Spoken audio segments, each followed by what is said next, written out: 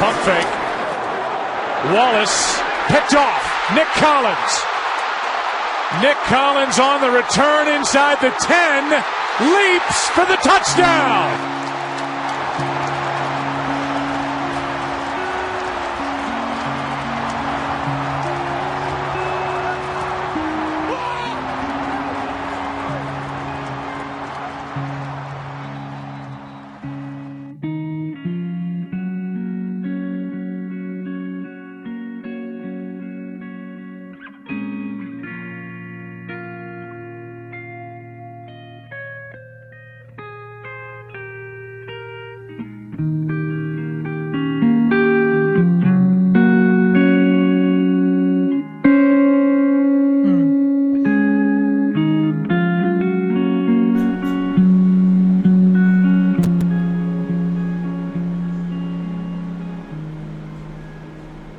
Don.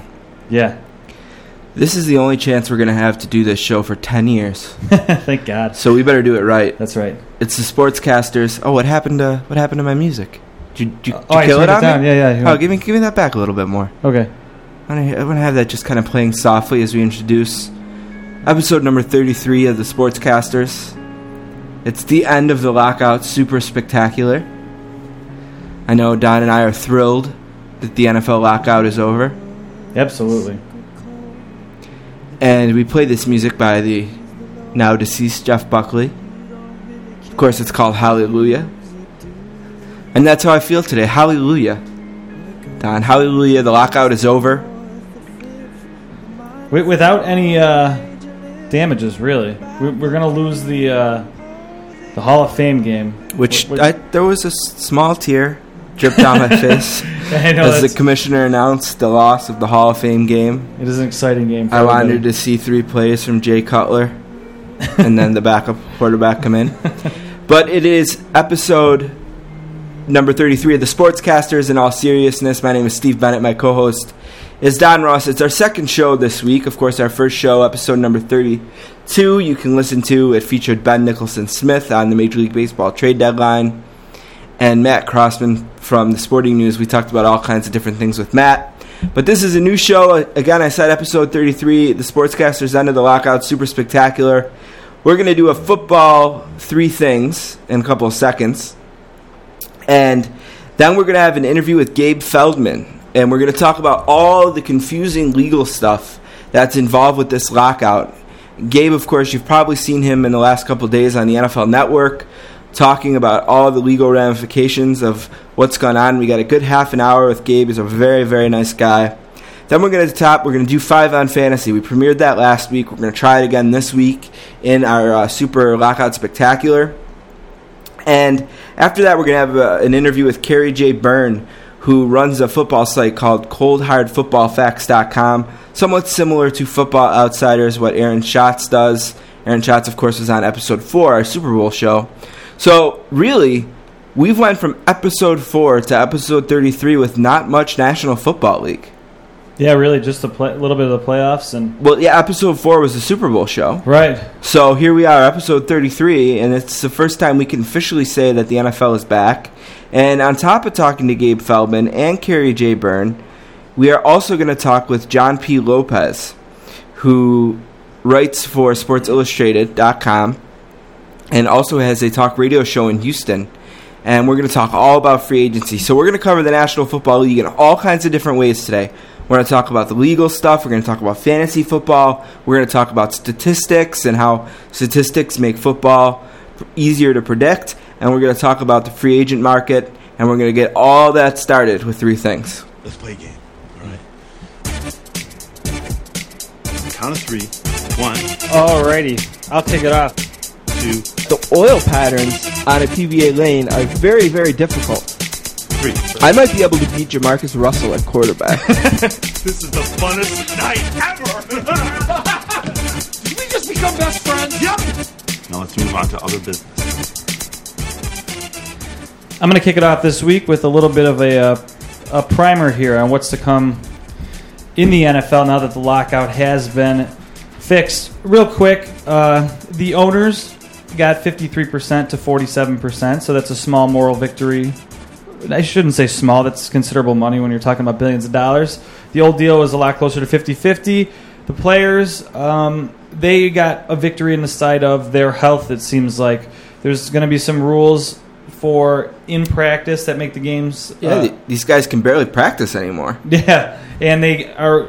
during a bye week, they have the right to 5 consecutive days off, just little things. The 16 to the 18-game schedule can be revisited in 2013, but the players have to approve any change, so that's not going to stop any football.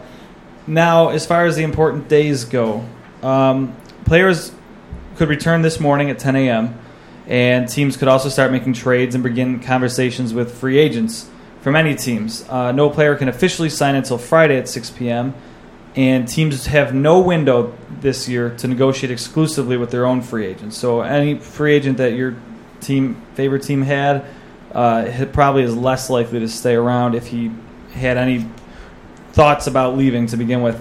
When veteran free agents sign with teams, they will not be able to participate in any practice, weight training, or workouts until the beginning of the league year, slated to be August 4th.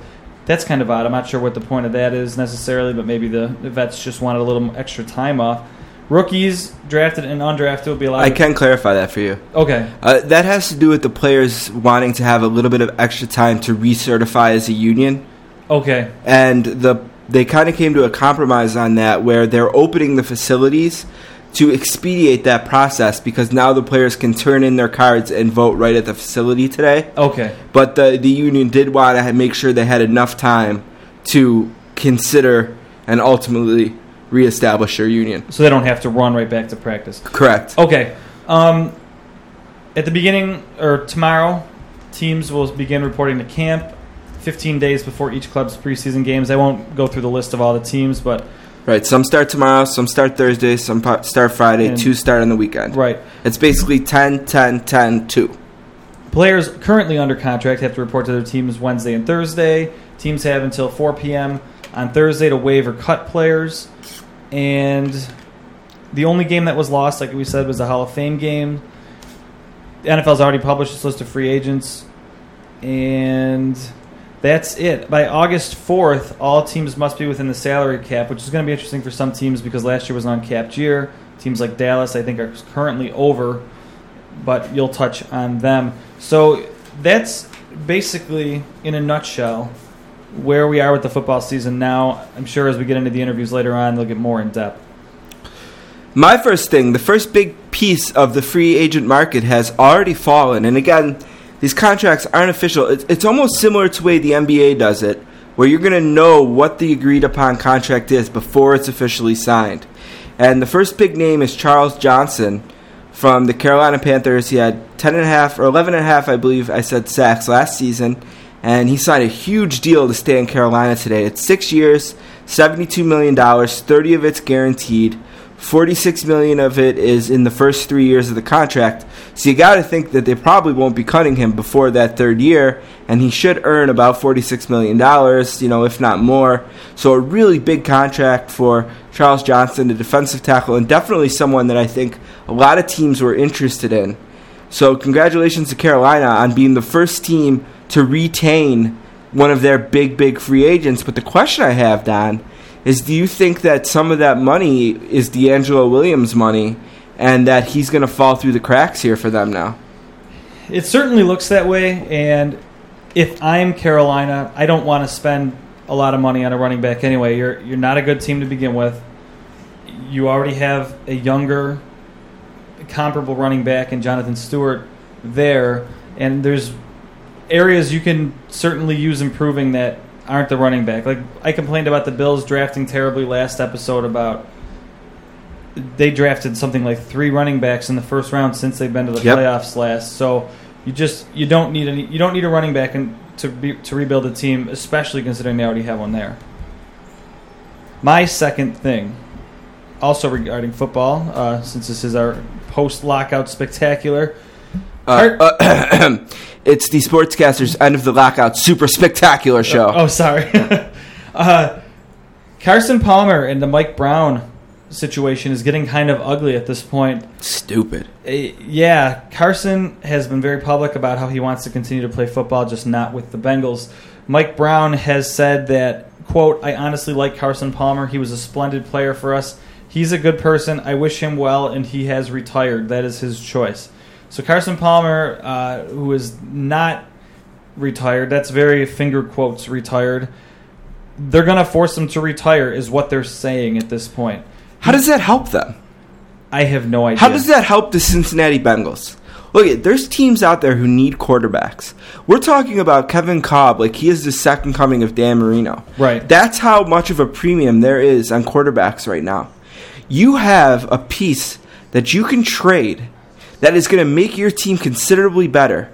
But instead, you're going to walk around all macho, ego, I'm Mike Brown, nobody tells me what to do, I do what I want to do. Well, how does that help the Cincinnati Bengals? I have no idea. Carson Palmer, to show you how much he hates playing in Cincinnati, is slated to make $11.5 million there next year. So if he is really going to stick to his guns and Mike Brown's going to stick to his guns, he's willing to eat almost $12 million. You know what? But here's the thing. He was a first overall pick. He's made a ton of money already. Right. And he sold his house. He's not going back. He almost has put himself in a position where he can't go back. Who would respect him if he did?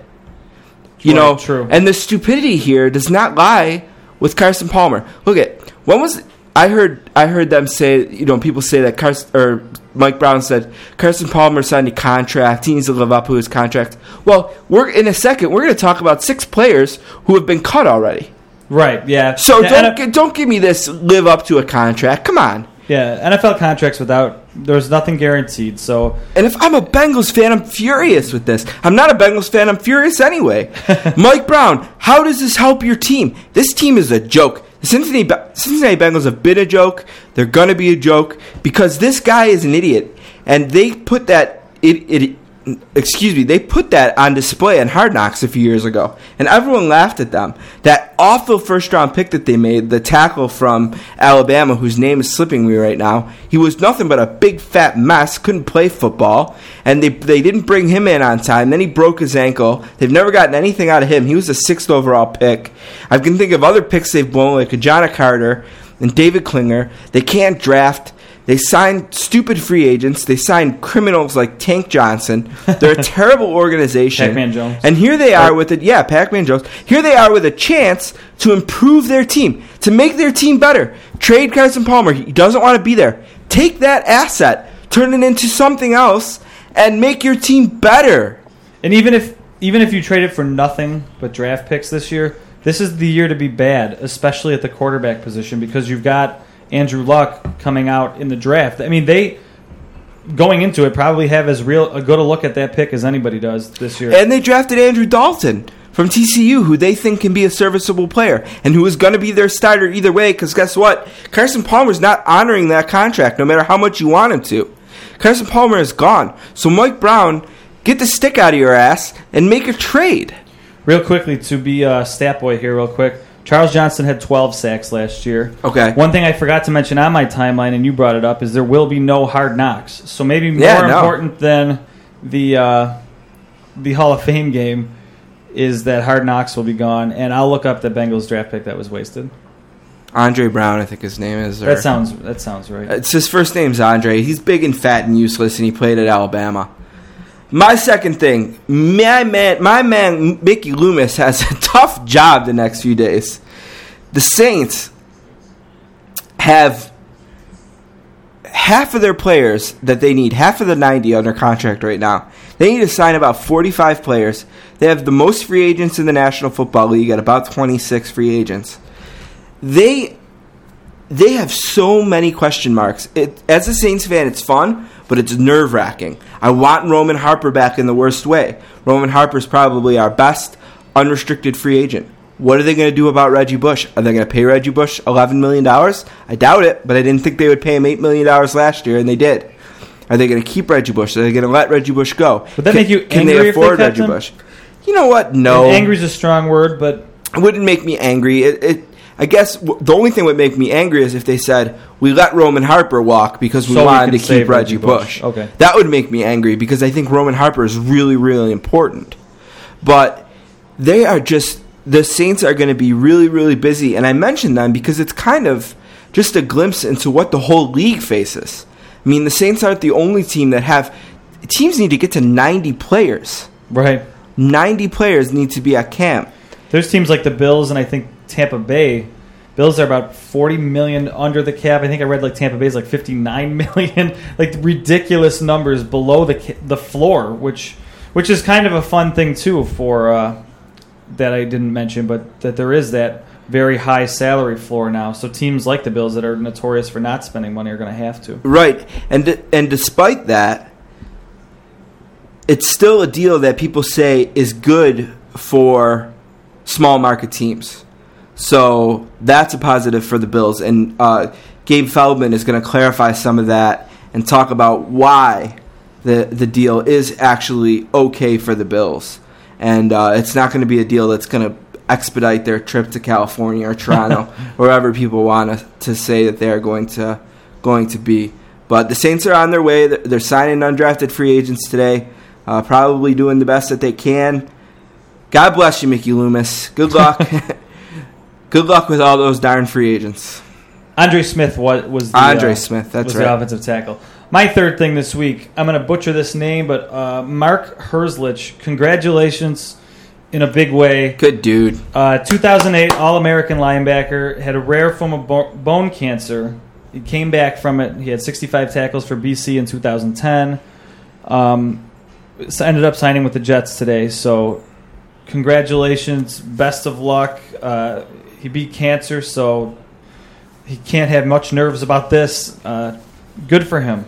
Good guy, too. I don't know if you've ever seen any of the reports that I know he's been featured on Real Sports a few times and other places. He's just a really nice kid, and he was one of those guys a lot of people said would never play football again. You know, you hear these stories all the time. Whenever people tell you you're never going to do something again, there's something in the human spirit that kind of helps you rally up.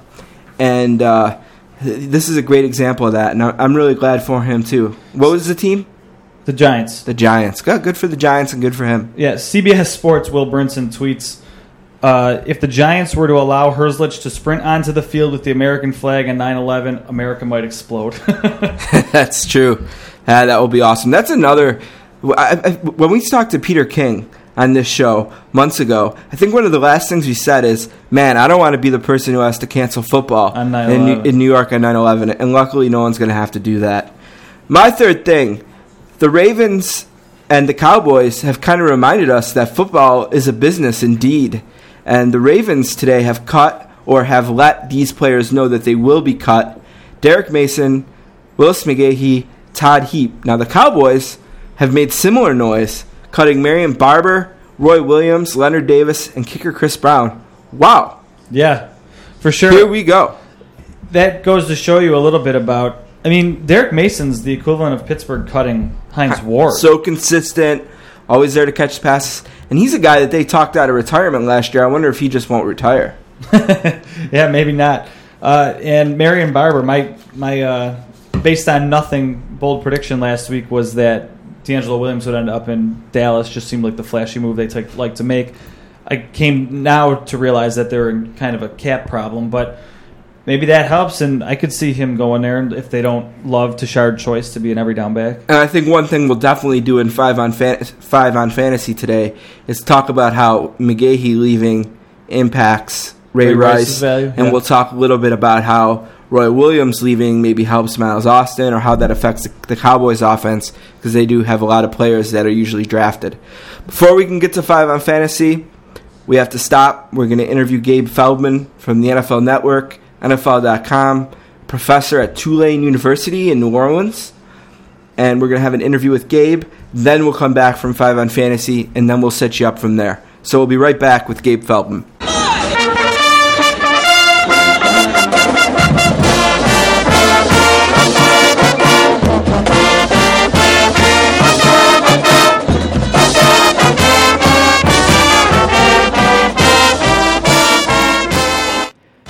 Our next guest is an associate professor of law and the director of the sports law program at Tulane University Law School.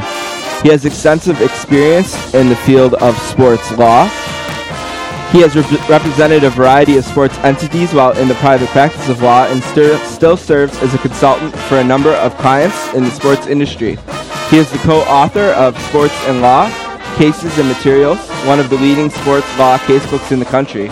He is the editor of the Sports Lawyer's Journal and has published articles in a number of law journals. He has appeared on the NFL Network and submitted columns at NFL.com to provide legal insight to the lockout in terms of the agreed-upon CBA. A warm sportscaster's welcome to the distinguished Gabe Feldman. How you doing today, Gabe? I'm doing great. How you doing? Doing very good. Very excited to have football back. Very excited to have you on and kind of explain to me how it got back. I am far from a legal expert, and I have a bunch of questions about this CBA and revenue sharing and all these different words that we've heard in the last few days. So I think I have the right guy, don't I? I think you do. That's what right. I've been talking about for the last 5 months. Yes, exactly. So the lockout is over, and I think the first thing that everyone wants to do, I guess it's kind of our society, is they want to know, well, who won this battle that lasted since March? Is there a winner in your opinion, or do you think that both sides had wins and losses, and that's why they were able to come to an agreement? Yeah, I think you hit it there at the end. I do think both sides got a lot of what they wanted, didn't get all of what they wanted, and that's why they were able to reach a compromise. If you come into a deal and one side gets everything, or one side asks for everything, they're not going to get it. You're not going to get a deal. And I think that's where we were early on. And through extensive negotiations that we've read all about, I think this is, and this is a cliche, but I'll use it anyway, this was a win-win for the players and the owners. I think when you're talking about dividing up $9+ billion in revenues in a healthy, profitable business, there really are no losers.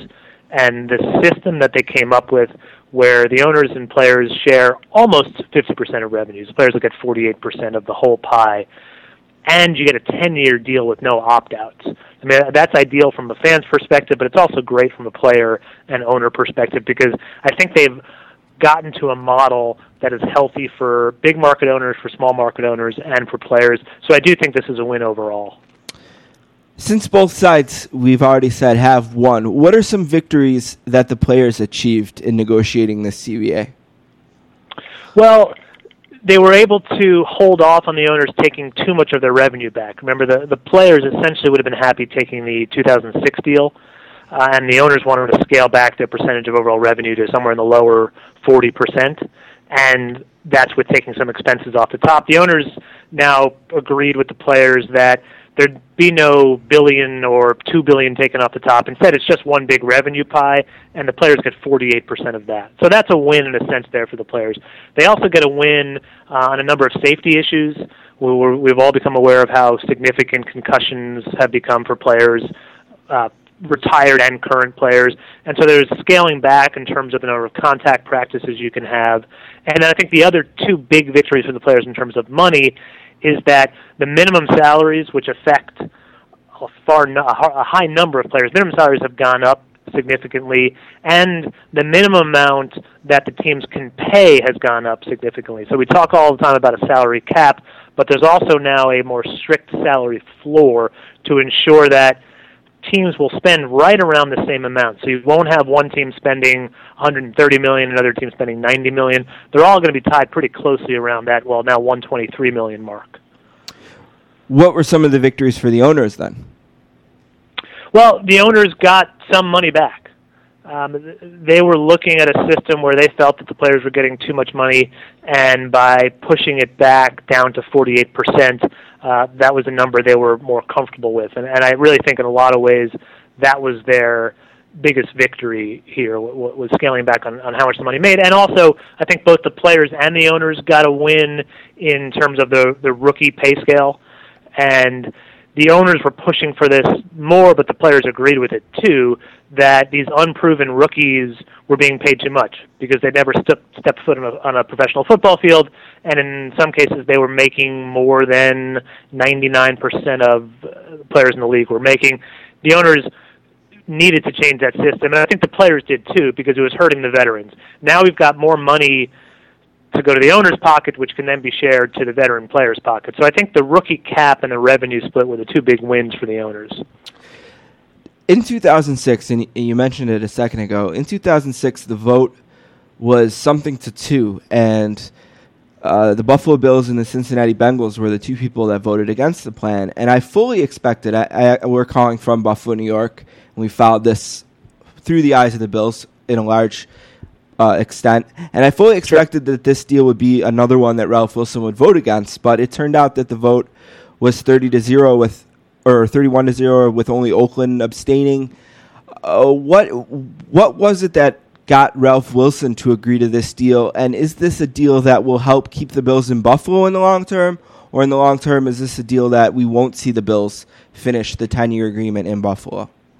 Well, I think it's a deal that helps small market teams, and Buffalo obviously will fit into that category. And I think the reason that Ralph Wilson and other small market owners were happy with this is that along with taking some money back from the players and having a, I think, more reasonable rookie pay system, there was also increased revenue sharing among the owners.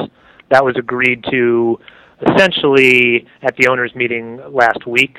And so that'll help these small market teams out and make it, again, more manageable and more financially sustainable for whether it's Green Bay, New Orleans, Buffalo, any of these small market teams. Now, whether that means they stay in Buffalo, that's a very different issue. But I think it does make it easier for any team to stay in its small market.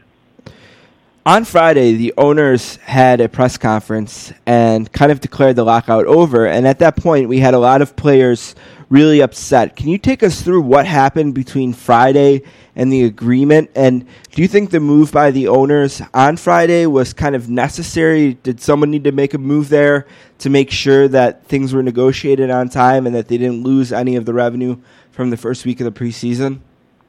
Well, that was one of the strangest things I've ever seen in a negotiation. I've never seen anything like that happen before. The owners ratified their proposal, held a press conference, and conducted interviews where they were essentially celebrating and saying it's great to have football back. We want to thank the players. We want to thank the judges. We want to thank the mediators, everyone involved. And the players, meanwhile, were sitting there saying, wait a minute, what are you celebrating? We haven't signed off on this yet. In fact, we haven't even had a chance to look at it yet. And there were some terms in that proposal, and it really was only a proposal at that point, that the players weren't happy with. And again, some of it was just a timing issue. They hadn't had time to look at the proposal. Some of it had to do with the timing of the recertification of the union. The owners had them on a very tight timeline and had a tight timeline for the reformation of the CBA. And the reason those two issues are significant, with respect to recertification, the players' argument all along is that they have a right to choose to be in a union or not be in a union, and that's a significant choice to be made, and it impacts legal rights, which we can talk about later if you want. Yeah. And they didn't want the owners dictating when they'd be forming their union or reforming their union. That was one. Two was there are certain issues that cannot be negotiated unless you are a union, and those are a lot of the non-economic issues, which are the drug testing, pension, disability, and review of commissioner discipline. And the plan the owners had in place was 3 days if by 3 days after the union had reformed, they couldn't negotiate any final deal on those non-economic terms, then they reverted back to the 2006 deal. And the players didn't want that because the players want some changes. And so I think the players were unhappy both about the timeline they were given for recertifying the union and then for negotiating these non-economic issues before they became final. So where does everything stand right now? The players will be entering the facilities, and the reason for that is so that they can get these cards filled out. Is that correct? That's the process they're going to use to certify? They're going to do that right in the buildings? Yeah, so we got a compromise, which is what we needed to get all along here. And the players will get more time to recertify. They can do it in camp. Negotiations can start with free agents, but nothing will become official until the union has reformed and they have finalized that CBA. But instead of a July 30th deadline, which was in that initial proposal on Thursday, the deadline is now August 4th. So it gives both sides what they want. It gives the players time to recertify, time to negotiate those non-economic terms, but also gives the owners what they want in that the league year officially will not start until the union is back and a CBA is formed. And we didn't have that on Thursday. That's some of what was hammered out over Friday, Saturday, and Sunday. And when things really did go off the rails briefly on Thursday night, cooler heads prevailed and negotiating teams got back together because, as you mentioned earlier, they realized that it would be crazy, for lack of a better word, to hold this deal up and possibly lose hundreds of millions of dollars by missing preseason games just because they couldn't agree on the timing of recertification. All of these things that you mentioned that are left, it kind of scares me a bit, but it's all a formality and everything should just kind of sort out itself over the next couple of days very smoothly. Well, some of it is. Some of it's clearly a formality. You just need to take votes. Recertification of the union, reforming of the union, all the players need to do is show that they have 51% or 50% plus one support of their players. And again, the players wanted to do that by voting in camp. That's what they're going to do. That should be a formality, assuming, which we assume to be the case, assuming the players want to reform their union. The only thing where it's less than a formality is negotiating these final non-economic terms, but I don't think that should be anything that stops them from getting the final CBA. Remember, they were negotiating these terms back in March before the players decertified their union, so they'll pick up where they left off. And these issues were never going to hold up a deal. There were issues that needed to be resolved, but they were just put on hold because they couldn't be resolved while the players had decertified. So I wouldn't worry about that. We are out of the woods. It's not officially done until that CBA is signed, but it's as close to official as we can get right. It's as close to official as we can get right now. As well as the CBA, they've been negotiating a revenue-sharing plan, and it seems what they've agreed upon is a plan that will tax the highest-earning teams. And this is definitely something that will affect Buffalo, where we are, and New Orleans, and Green Bay, all the smaller markets. Can you kind of explain the revenue-sharing plan that they've agreed upon? Yeah, I mean, I haven't seen the details yet, but you've hit on it, that it's essentially going to place a tax on some of the bigger market teams or the higher revenue teams, and that money will be redistributed to the smaller market teams. And if you think about the system the NFL has in place, they have more revenue sharing among their big market and small market teams than any other league in the country, and that's because they split their national TV deal equally, and that's at this point a $4 billion deal that each team splits equally. They also split their licensing revenue equally. No other sports league in the country has as much revenue sharing as we do in the NFL. We've now increased that revenue sharing because some changes had to be made here to help some of these smaller market teams out, because revenues for the big market teams continue to grow. Some of the small market teams just can't quite keep up with it, and it's not just in terms of putting money into player salaries, which is obviously important, but we're also talking about renovating stadiums, building new stadiums, all the things that you would do with revenue that comes into you. I was just going to ask you about building new stadiums, because I did hear there was something, there was some kind of agreement involved in this somehow about money that would be put towards new stadiums or something like that. It seemed a little bit of a gray area to me. Buffalo is definitely somewhere that probably down the road could use a new stadium. Was that something that they talked about during these talks? Yeah, and that's been in place. I mean, there's a fund set aside to help these teams build new stadiums that teams have been able to tap into in the past, and they were able to maintain that because I think the owners and the players, too, recognize that part of the key of having a successful sports league is getting fans to come to games. And with big screen televisions in HD and now 3D, the owners are almost competing with TV. Fans say, should I spend the money on the ticket and sit outside, and it's uncomfortable and it's cold, and I don't have as good of a view as I do on my own couch? And so they're trying to come up with ways to lure fans to the stadiums. But they obviously want their TV market too, but they recognize they need fans in the seats. And so they've got to create these incentives for these owners to build the bigger stadiums, and that incentive comes with obviously a financial tag, and this will help with the financial tag. It's interesting you say that, because nothing beats getting up on Sunday morning, eating your breakfast at home, and just turning on the big screen TV. I have 2 TVs in my living room. I have the NFL ticket. I put my game on the big screen, put the NFL ticket on the second screen, and there's not a lot of reason for me to go to a game. I have everything I need right there. And one stadium that I think does a really good job of drawing people out is the one in Pittsburgh, Heinz Field, because they have a huge area. I don't know if you've ever been to Heinz Field, where they do show a lot of the other games that are going on, and you can eat in there, Permane Brothers sandwiches, and we're getting a little bit off topic, but I just thought of that when you said that. Yeah, and it's a challenge, and I think team owners and owners of facilities are really thinking about it to make it a experience that is more attractive than the experience watching on your couch. Clearly, they want people watching on the couch. You don't get $4 billion television deals unless plenty of people are watching on the couch. But they're also making money off of ticket sales and concession sales and suite revenue, and they've got to do something to make the fan experience at the game more attractive, and they are. I mean, they've got creative people thinking about it, whether it's you push a button and the food gets delivered to you instead of walking around, or it's screens at your seat, or these other areas where you can watch out-of-town games. I mean, I think you'll see more and more of that in the next decade or so. Last week, we had a punter calling Drew Brees a douchebag, and there was all this talk about the Brady legal case. Is that all going to be sorted out now? There wasn't any holdup with people wanting $10 million or anything like that. Where do we stand legally with the lawsuits that needed to be cleared up for the CBA to be ratified? Yeah, this is good timing. The Brady v. NFL class action antitrust suit officially settled about 30 minutes ago. Oh. The players and the owners filed notice with the federal district court in Minnesota saying that they had settled the case. The judge now has to sign off on that, but that'll be a formality. So that case will be out of the way, and you're right. Logan Mankins and Vincent Jackson, we heard some of the named plaintiffs had made demands, or people had made demands on their behalf, that they get some compensation for putting their name on the lawsuit, whether that was removal of the franchise tag or payment of $10 million. We heard rumors where we never really got confirmation, and the players denied that it was ever the case. So I don't know what was true and what was not true there. All we do know is that the case has settled, and as far as we know, none of those individual plaintiffs got additional compensation. Another thing, but the Brady suit is out of the way. Okay, that's gone. Beautiful. Another thing we heard about last week is that the retired players wanted more of a role in this, but the CBA that's been agreed upon has reportedly added $1 billion in new funds for retired players. Is that where we're at, and is this something that the retired players will be satisfied with? Well, I don't know if they'll be satisfied, but certainly a market improvement over the old system.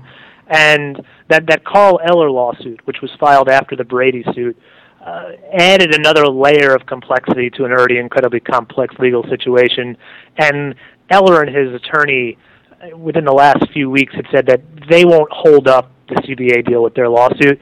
They will work on trying to get additional gains once the CBA is settled. So I don't expect the retired players to go away, but they weren't going to stop the CBA from being signed and the league starting, because they recognize that if they hurt the league by causing games to be canceled, which again I don't think they ever intended to do, that's only going to hurt them because there's less revenue to go around. So I think they're still going to be pushing for more of a voice in things going forward, but they did not hold up the final settlement of this case.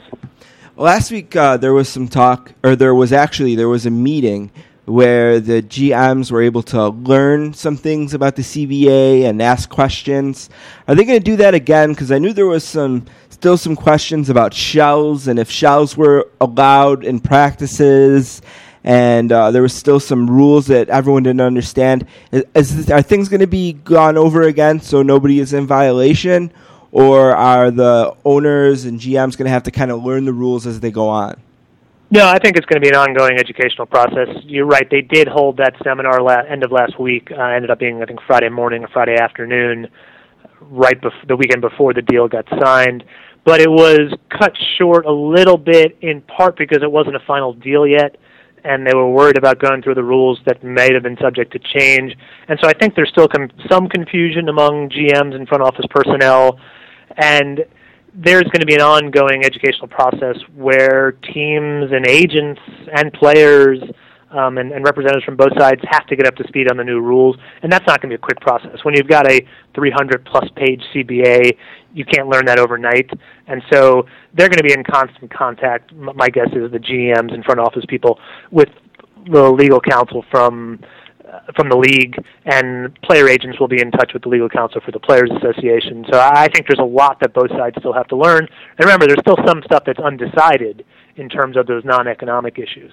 But I think there is some inevitable confusion anytime you get an entirely new deal with some pretty significant shifts from the old deal. So I do think that the GMs are in for the ride of their lives right now. I mean, they are going to have a crazy, frenetic 2 weeks coming up. I don't want to offend you with this next question, but I do want to ask you. There was some people, and I won't name them because I don't want you to be furious with them. They had tweeted that once the lawyers left the room, things finally got done. Is that fair? to single out the lawyers like that, or I'm not what's offended, going on but I appreciate you prefacing the question with that. This was an interesting situation because you've got lawyers on each side who have been doing this for a long time and have been involved in this business for a long time and really wanted to do everything they possibly could to represent the best interests of their clients, and that's what lawyers are paid to do. There were some personality conflicts between one of the head outside lawyers for the PA and one of the lead lawyers for the NFL. And I think the idea was that the players and owners, and many of them thought, look, we just need to solve these financial issues. We shouldn't get too wrapped up in personality conflicts, and we shouldn't get too wrapped up in some of the legal issues. But that was inevitable. Once the players decertified their union and brought the antitrust suit, you had to have lawyers in the room. I think lawyers get blamed for often complicating things, but they are necessary complications. I mean, things that have to get taken care of one way or the other. So I don't know that it was lawyers in general that were being blamed. I just think there were some relationship issues here. Things did seem to move along once it got to be one-on-one with either the commissioner and D. Smith or just some players and owners with the commissioner and D. Smith. So I do think it helped the process, but this deal would not have gotten done without Jeff Pash, without Jeff Kessler, without Bob Batterman. I mean, they were there to help guide this along, and they're still there to help guide it along. So even if the lawyers are not in the room, the lawyers are going to be right outside the room because the people in the room need to talk to the lawyers. So, I know some of the lawyers got a bad name out of this, but they did a great job representing each side's interest. And again, that's what they're paid to do. They're often paid to be the bad guy, and they get blamed for a lot of the things that really aren't necessarily their fault. But obviously, the deal got done with them there. Whether progress was made with or without them in the room, I'm not sure. But I did hear that talking point that the lawyers just need to leave the room, and that's not unique to the NFL. You hear that all the time. And my interpretation of it as things were going, and you can tell me if I'm wrong, is that we absolutely needed the lawyers to put all of the ideas that were in the room in the proper writing, so that things could be voted on. Isn't that correct? And there's no question. Yeah. There's no question. And that's what I'm saying, inside the room versus outside the room. That you need it at some point. You can't get this kind of complicated deal done without lawyers writing it up, not just the CBA itself, but also the settlement of these lawsuits. And so the lawyers were an essential part of the process, and they're an essential part of any big deal. This deal is no different. The Sportscasters are here with Gabe Feldman. He is at Sports Law Guy on Twitter. You can also see him on the NFL Network and read his work on NFL.com. Just a couple more questions before we let you go. Another issue that they seem to kind of just put to the side for now is the idea of an 18-game schedule. Is this something that will come back up over the course of this 10-year CBA, or is that a dead issue now until they renegotiate the CBA? Well, the league can't unilaterally increase it to 18 games, so if they do, it have to come with the permission of the players. I don't know that it's completely dead, but I think it's pretty dead for a while. I just think with the safety issues out there right now and the big move, part of the big move in this new CBA or this new settlement agreement was towards player safety. It's tough to say we're concerned with our player safety and we want to limit injuries, and yet we want to add 2 games to the regular season. So if that does come, I don't think it will come for a while. It's not as if the general sentiment among the fans is that they want 2 more games in the regular season. I think you talk to as many fans who say they're happy with 16 as who would say they want 18. So it's a if it ain't broke, don't fix it in a way thing right now, where revenues continue to increase, and the owners and players are always looking for new revenue streams. The owners thought about 18 games as a new revenue stream. I don't see it getting back to that anytime soon, but I do think the owners see it as a potential source of a huge revenue increase, that networks will be willing to pay more money, and you can get maybe a new television package out there. So I think it will return at some point. I just don't think it'll be anytime soon. A couple weeks ago, when we were getting close to an agreement, one thing that was mentioned a lot that I haven't heard the last few days was this idea of a 16-game Thursday night package. Has that died over the course of the discussions, or is that something we could still look forward to as fans? I don't know that's died. I think that's still in their plans, but I haven't heard the latest on it. I still think it's a possibility that they open that up to open bidding and see if a new network or an old network wants to get involved. And so I think they're, again, always thinking about ways to maximize revenue, whether that's through showing the games on the NFL Network or putting it on another network, or maybe combining the two. But I still think that's up for debate. So we also have this new rookie wage scale, and I'm really excited about that because I think it puts the money into the right pockets. My question is this going to kind of end the idea of long holdouts by draft picks? Have they kind of created a system now where, look at, this is what you're going to earn, this is where you were drafted, and we can kind of avoid holdouts? Or are players still going to try to, our agents and lawyers going to recommend holding out and waiting for a larger contract like they have in the past? Yeah, I mean, I think the hope is that it does limit the holdouts. I'm not sure it will completely end them. They don't have the system that they have in the NBA where there is true slotting, so there's still some wiggle room for the players and for the agents, which as long as there's a little bit of wiggle room, that it leaves some room open for negotiation and then holdout. So I think it should certainly minimize them. I don't know that it will eliminate them completely, though. So it seems like you spent your entire summer vacation here on the NFL Network, talking about this NFL lockout. Now it's going to be getting about time for you to go back to class, start teaching again. Are you going to be spending your whole winter break talking about the NBA lockout? Is that like kind of next on your agenda here? It's already begun. It's begun. Not even next. It's another line on my agenda. I mean, the NBA lockout's been going on now for a few weeks, and yes, but that is what where my attention will shift. I mean, there will be plenty to talk about with the NFL, and there are always legal issues that pop up even without negotiating a new CBA, but certainly the focus will shift to the NBA negotiations, and we'll see if the players choose to take the same path as the NFL players and dissolve their union. If so, then we're in for a very long road. Either way, we're in for a long road with the NBA. This thing could drag out for several months. Are you a Saints fan? I'm a Saints fan, and I'm a Jets fan. I'm a New Yorker, but I'm an adopted Saints fan. Okay, and so do you go to the games? I do. When they don't conflict with Jets games, I do go to the Saints games. Awesome, because I'm a big Saints fan as well. I'm coming down. I'm going to the Colts game this year. I usually try to go to one game a year. So if you're going to be there, maybe we can hook up. We can talk about some legal stuff. Maybe you can sue me or whatever you want to do. But I probably won't sue you, but okay. I appreciate the offer. All right, good. That's good. Thank you for that. Thank you for your time. We really appreciate it. Again, it's at Sports Law Guy. Is there anything else you want to plug? Anywhere we can find your work that maybe I left out? You do some Huffington Post type stuff as well, right? I do. I write a little bit for Huffington Post, a little bit for NFL.com, NFL Network. Obviously, if any prospective law students listening, look up Tulane Law School and Tulane Sports Law Program. Thank you very much for your time. We really appreciate it. Thank you for sorting all that stuff up for a state school graduate. My pleasure. Thanks for having me. All right. Thank you very much. Okay. Take care.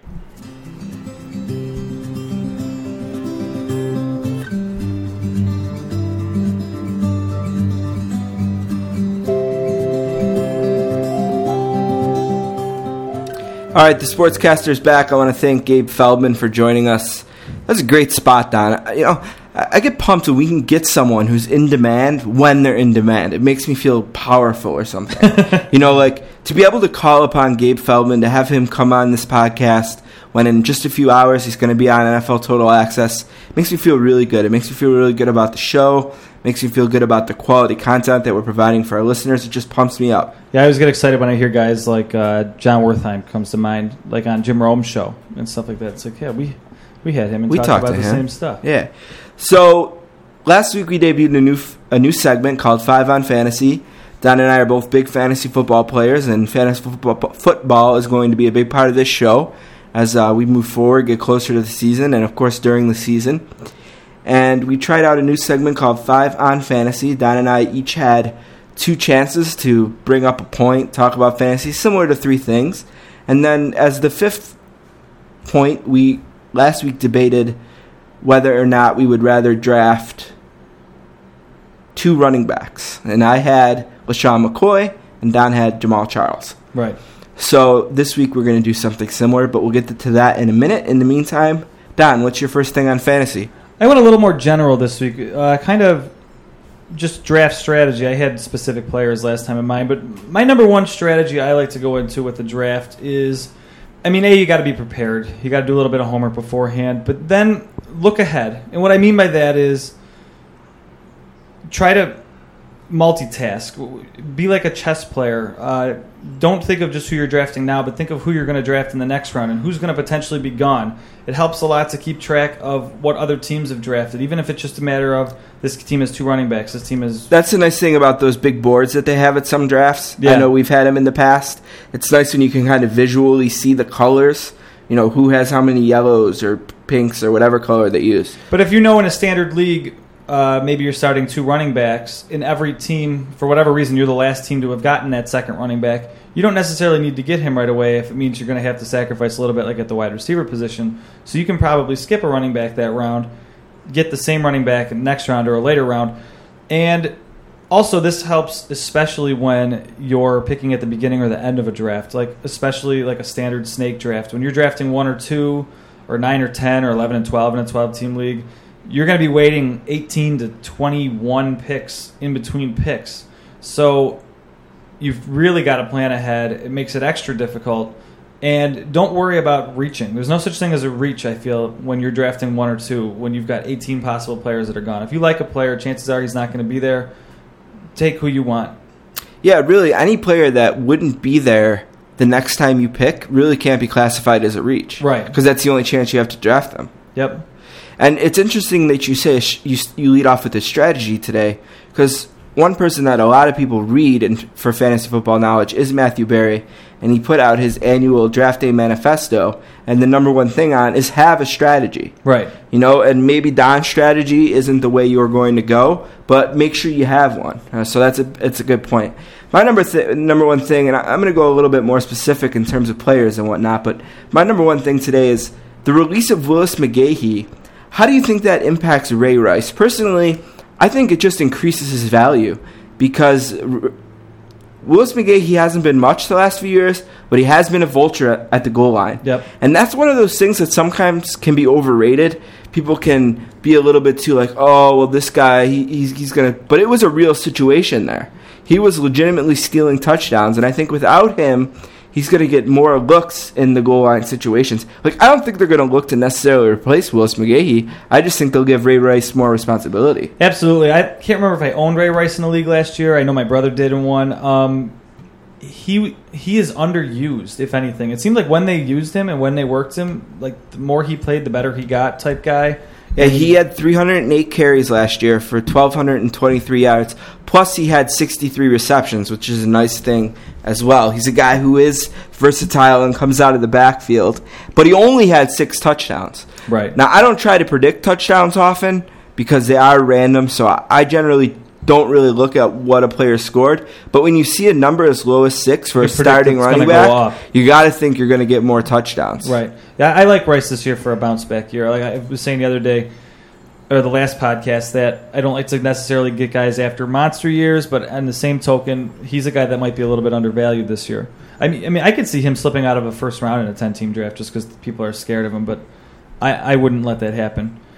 My second thing, and this is something that you've harped on in the past, it has nothing to do with strategy. It just has to do with making your league better. Make the draft day an event. Make it the biggest day of your year. Online drafts are great if you have to do it that way, if you've got people out of town. ESPN has a great, real simple-to-use tool. Yep. It's fantastic what technology has given us as far as drafts, especially for absentee players. You're no longer handing in a sheet and hoping someone drafts you a good team. But that said, the draft should be the most fun day of the year. Eat food. It's probably the one day, it's probably the only day of the year that everyone's together from your league. It's just better to be together than online if you don't have to go that route. And then to expand on that, be active throughout the season. I've been in leagues where the draft is a lot of fun. Everyone goes their separate ways, and nobody even responds to trade requests and stuff like that. That's frustrating. I'm not saying you have to necessarily go nuts and make 100 trades or move your team. Some people probably do too much. I might be one of them, but be a guy. Be there. Be involved. Act like you want to be in the league, and I just think it makes it more fun for shit talk. You know what I mean? Just Just get involved.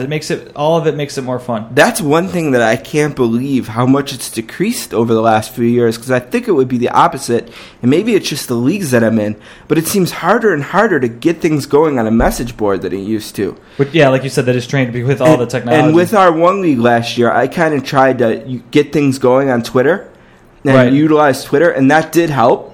I think we have a league, it's called the Brothers League, and everyone in it has at least one brother in the league. I want to say, like, for a league that started off as a tertiary league, like an extra league, that might be my favorite league I'm in now, just because it's fun. Like, you do the newsletter, you have polls on it every week. I mean, there's a lot of little things that... We did Twitter interviews. Right. There's a lot of stuff you can do as an owner of a league or a manager of a league to make it fun and involve people, and that's really what it's all about. Why do it if you're not going to be involved? Like I said last week, have fun. Yep. My number 2 thing, I mentioned last week my strategy would be this year going into the first round, making sure that I got one of the top 10 running backs. Let's say you don't, for argument's sake. And your question to me might be, well, who are some guys that you like who are outside? Maybe this question is, who are some sleepers in the running back position? And I got a few names. One name is Sean Green. Yeah, he's someone that I think is maybe a little undervalued and underranked. Now, you're probably not going to get him in the 7th round or anything crazy like that. Right. But he's a guy that is a little off the radar. He's a guy that I think is going to get to run the ball a lot more this year than he has in the past. He was the main man in the playoffs last year, really someone that they trusted in the playoffs. LaDainian Tomlinson is another year older. Right. His responsibilities are going to be all the less this year. So I like Sean Green. Another guy I like is Jonathan Stewart. I think he's someone who's going to shoot up draft boards as the offseason goes, and when D'Angelo Williams is officially no longer a Carolina Panther. I think Jonathan Stewart is a guy that you could really score a lot of points with and not have to take him in the first round. Now, if he's a number 1 in that team and they don't pick up like a vet, or like if D'Angelo Williams doesn't stick around, he's probably in the second group of 10. Okay, so I mean, you're going to have to pick him in the second. If you split it up and if you split the running backs into groups of 10, and we had that first top 10 list that we mentioned last week: Arian Foster, Jamal Charles, Chris Johnson, Adrian Peterson, Ray Rice, Darren McFadden, Maurice Jones-Drew, LaShawn McCoy, Matt Forte, and then Mendenhall, Forte, Turner, like those 3 guys, whoever you want to put in those last 2 spots. Then I think the next 10 is where you would find Sean Green and where you would find Jonathan Stewart. Now, the ranking I'm looking at right now on fantasyfootballtoday.com, they would have him in the 3rd grouping of 10. But that's as of right now, and that's why I say he's going to be someone that will rise up. Yeah, absolutely. And as far as he's never really carried the weight on his own, but he's only missed 2 games in 3 seasons. Granted, he's only started 10 games in 3 seasons with D'Angelo Williams there, but starts are kind of meaningless in football. He's carried the bulk once in a while there. I have one more name I want to ask you about, Don, and get an opinion on, and it's Ben Jarvis Green Ellis. Last season, he had just short of 1,000 yards. It's amazing. Just short, and they had somewhat of a crowded backfield there last year, but I feel like it's getting less crowded, and that Ben Jarvis Green Ellis has kind of emerged as maybe the guy who's going to be considered a starter there, and a guy who's going to get a bulk of their carries. He had 230 carries last year. If that moves up to 293, which is what Arian Foster had, that seems to me like a running back who's going to have 1,200 yards or so. Where do they have him in terms of... Where does that list have him? This list has him right behind Fred Jackson and right ahead of Felix Jones. Wow, that's tough. I know the Bills are going to want to do everything they can to get C.J. Spiller more involved this year, but I still probably like Fred Jackson a little bit better. New England is a tough team fantasy-wise. Other than Tom Brady, there's no sure things there. Like Randy Moss would have been an early pick last year, and then he fell apart. I mean, I know he's a mental case, but I don't know. I could see going into the season thinking he's going to be a stud. I could see just as easily them. If he was your number 3, would you be happy? Yeah. Yes. I think I'd take him as a 3. Would you take him as a 2? If your number 1 was, say, a stud. If your number 1 was a Foster. Stud, and I'm hoping I have probably 2 really good receivers then if I'm going for him as my number 2. I'd just be a little bit nervous because Belichick doesn't stick to conventional wisdom at all. Danny Woodhead could get involved more. What about Ryan Grant? Ryan Grant's an interesting guy. He's coming off an injury. He had 180 carries last year for 756 yards, 5 good TDs. Start, yeah. Yep, 25 receptions. He was looking like a top 5 to 10 running back last year. Went down with the injury, and nobody really took that job. I mean, I know that Starks, he had a couple of good games, but he also had a couple of games where he had to sit the bench because he didn't know how to pick up a blitz. Right. They're going to want to give Ryan Grant this job back if he's healthy. So that's someone to keep an eye on as training camp gets going here. He's a guy you're going to want to know how he is health-wise. Grant's an interesting guy because he's never really a sexy pick. He's never a guy you pick and you're like, yes, I can't believe he dropped to me. But he's a guy that before last year, he had 956, 1203, 1253. Actually, what am I looking at? Because you said he had like 700 yards last year? Yeah, last year he had 756 yards rushing.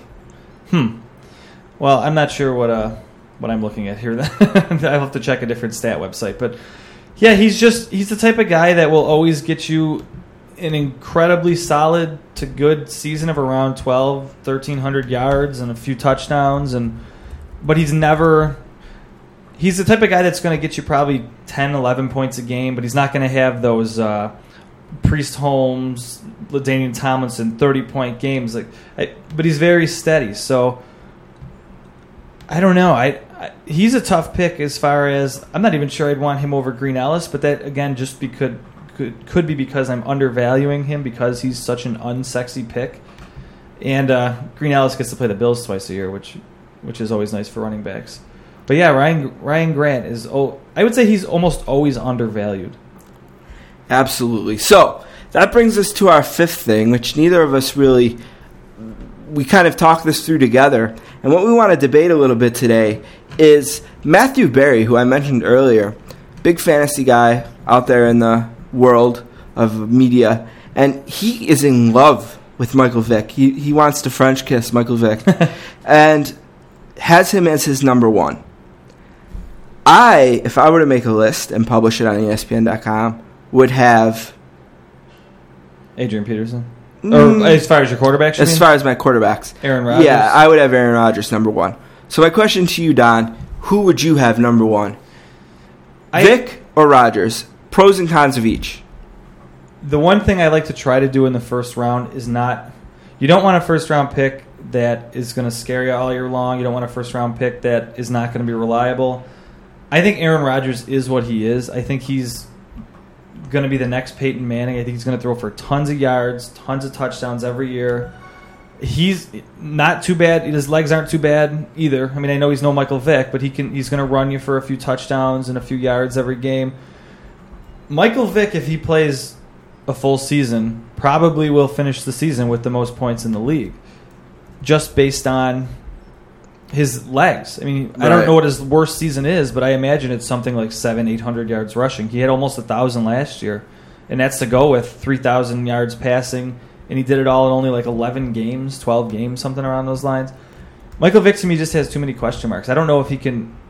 It seems like teams figure him out. He's an injury risk every time he runs. Deshaun Jackson now looks like he may hold out. So there's a lot of question marks with my first round guy. If it's close enough where I'm debating it, I'm going to go with the guy with less question marks, and I think that's probably Aaron Rodgers.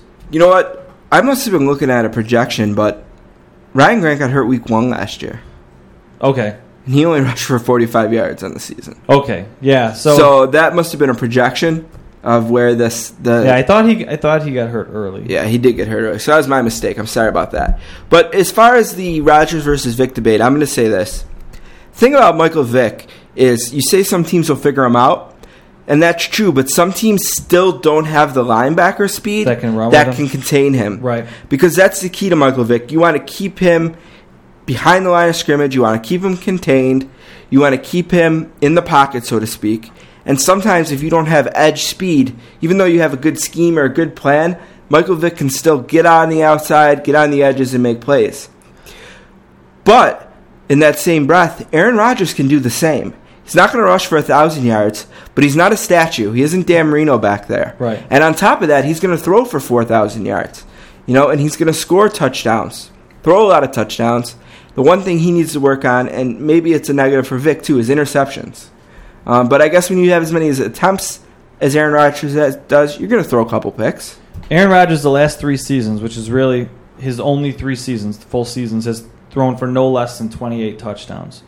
So if you're guaranteed almost more than a touchdown and a half a game from your quarterback versus any question marks you would have with Vic, and Rodgers has missed 1 game in his career. So I know he had a concussion last year, but that's the only time he's ever not played a game.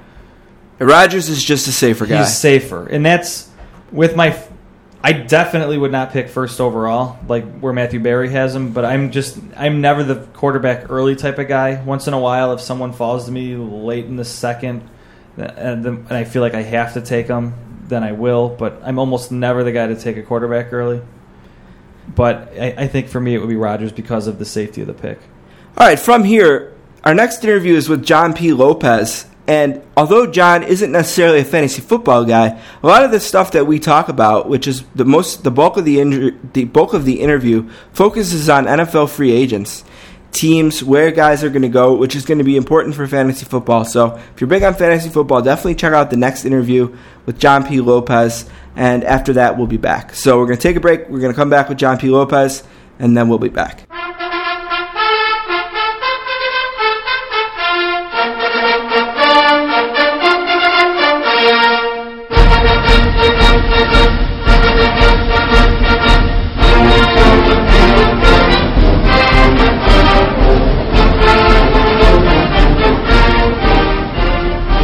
Our next guest is from San Antonio, Texas, and is a graduate of Texas A&M University. He currently resides in Houston, Texas, where he hosts the Vandermeer and Lopez Show on Sports Radio 610. He's also a regular columnist for SportsIllustrated.com and TexAgs.com. In 1997, he co-authored the book Landing on My Feet, A Diary of Dreams, with 1996 Olympic gold medalist Kerry Strug. He has covered Super Bowls, NCAA Final Fours, NBA Finals, World Series, 7 Olympic Games, and 4 World Cups. His opinion and commentary has been valued by numerous radio and television shows, including appearances on The Tonight Show, SportsCenter, Outside the Lines, and now The Sportscasters. A warm Sportscasters welcome to the multi-talented John P. Lopez. How you doing today, John? Hey, man, you got to let that song play all the way through, don't you? Good. That's a nice little surprise. Yeah, we always bring our guests into their alma mater fight songs, and they always love it. So we keep doing it. Get them fired up. No, it's the war hymn, and at Aggieland they call it the war hymn. Right, yeah, exactly, the war hymn. I saw that. Yeah, so I'm glad to get you pumped up. We're going to talk a little bit NFL free agency here, as the next few days are just going to be something we've never seen before, just madness and craze and any other words you can use to describe it. And there's a bunch of places we can start. Why don't we do this?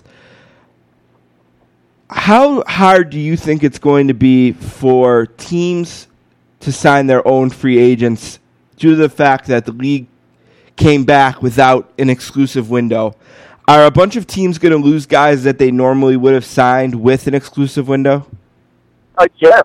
I mean, the short answer is yes. I think, I wrote something about 2 weeks ago, a little over 2 weeks ago, and I talked to a couple of sources, a couple of friends of mine in the league, and they originally had a plan. They called it a 12-day plan, and what it was going to be was for 4 days after the settlement of the lockout, they were going to have teams have exclusive negotiation window with their own guys, and then 4 days of unrestricted free agency, and then the last 4 free agency. And then the last 4 days were going to be for the rookies and undrafted free agents. Well, that all got thrown out the window. Then everything got delayed a few days, and the weekend came, and there was another reason to shorten the window. So I think they're kind of working in reverse, saying, all right, let's expand the rosters, let's get all the undrafted free agents, rookies, and drafted rookies into camp so they can start getting some books and studying in, and then we'll just kind of open the doors to our own free agents. Well, there's a real flaw in their plan that not a lot of people have talked about. They said you can cut people starting now, basically today. Right. All right. Well, if you tell people you can cut them now, but they can't really sign their own guys until later, or they're going to be negotiating as you cut them. You're kind of putting a gun to two teams' heads. That you either cut them or you sign them. Well, we all know, as you said, it's kind of a frenzied thing right now. It's a feeding frenzy. It literally is. So teams, and we saw it with Baltimore already today. They're saying, well, okay, if that's the choice, let's cut them because there's no guarantee that these guys are going to stay with us, and we know what we're paying them. Maybe we can get more value, and that's going to be the operative word throughout the NFL here in the next 12 or 15 days or so. So I think they their intentions were good, but they're making teams make a decision now on their own guys. And plus, let's not forget, each individual guy thinks that they can make more money, elsewhere as well. You might not know the answer to this question any more than I would, but I'm going to throw it out. Based on the new agreement and the way the rookie scale shaped out and the way they put the rules for the rookies in place, are we going to be able to avoid long holdouts? Is the rookie contracts now basically, look at this is where you're drafted, this is what you get, sign on the dotted line, or are we still in danger of seeing the long holdouts? I think you're in danger of seeing a longer holdout, not the type of holdout that we've seen in the past. I also think you're going to see a lot of later round picks signed real early. I'm talking later, not even real late, like third rounders. They'll know the ballpark in which they're going to sign. I think what this does, though, people, get back to the lockout. People say, well, who won? In our society, we always want to know who won. And I think for the most part, people are saying kind of washed. The owners won some points, the players won some points.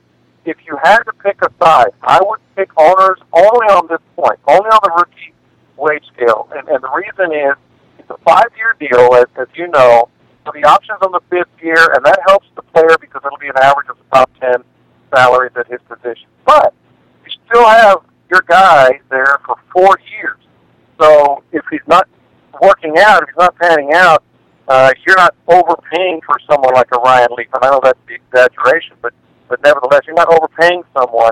And if the guy does work out, if he is, some really, really breakthrough rookie, well, then in the second or third year, you're going to reward him anyway. I mean, you're not going to, keep him to that contract. So I think the owners get that for a little bit.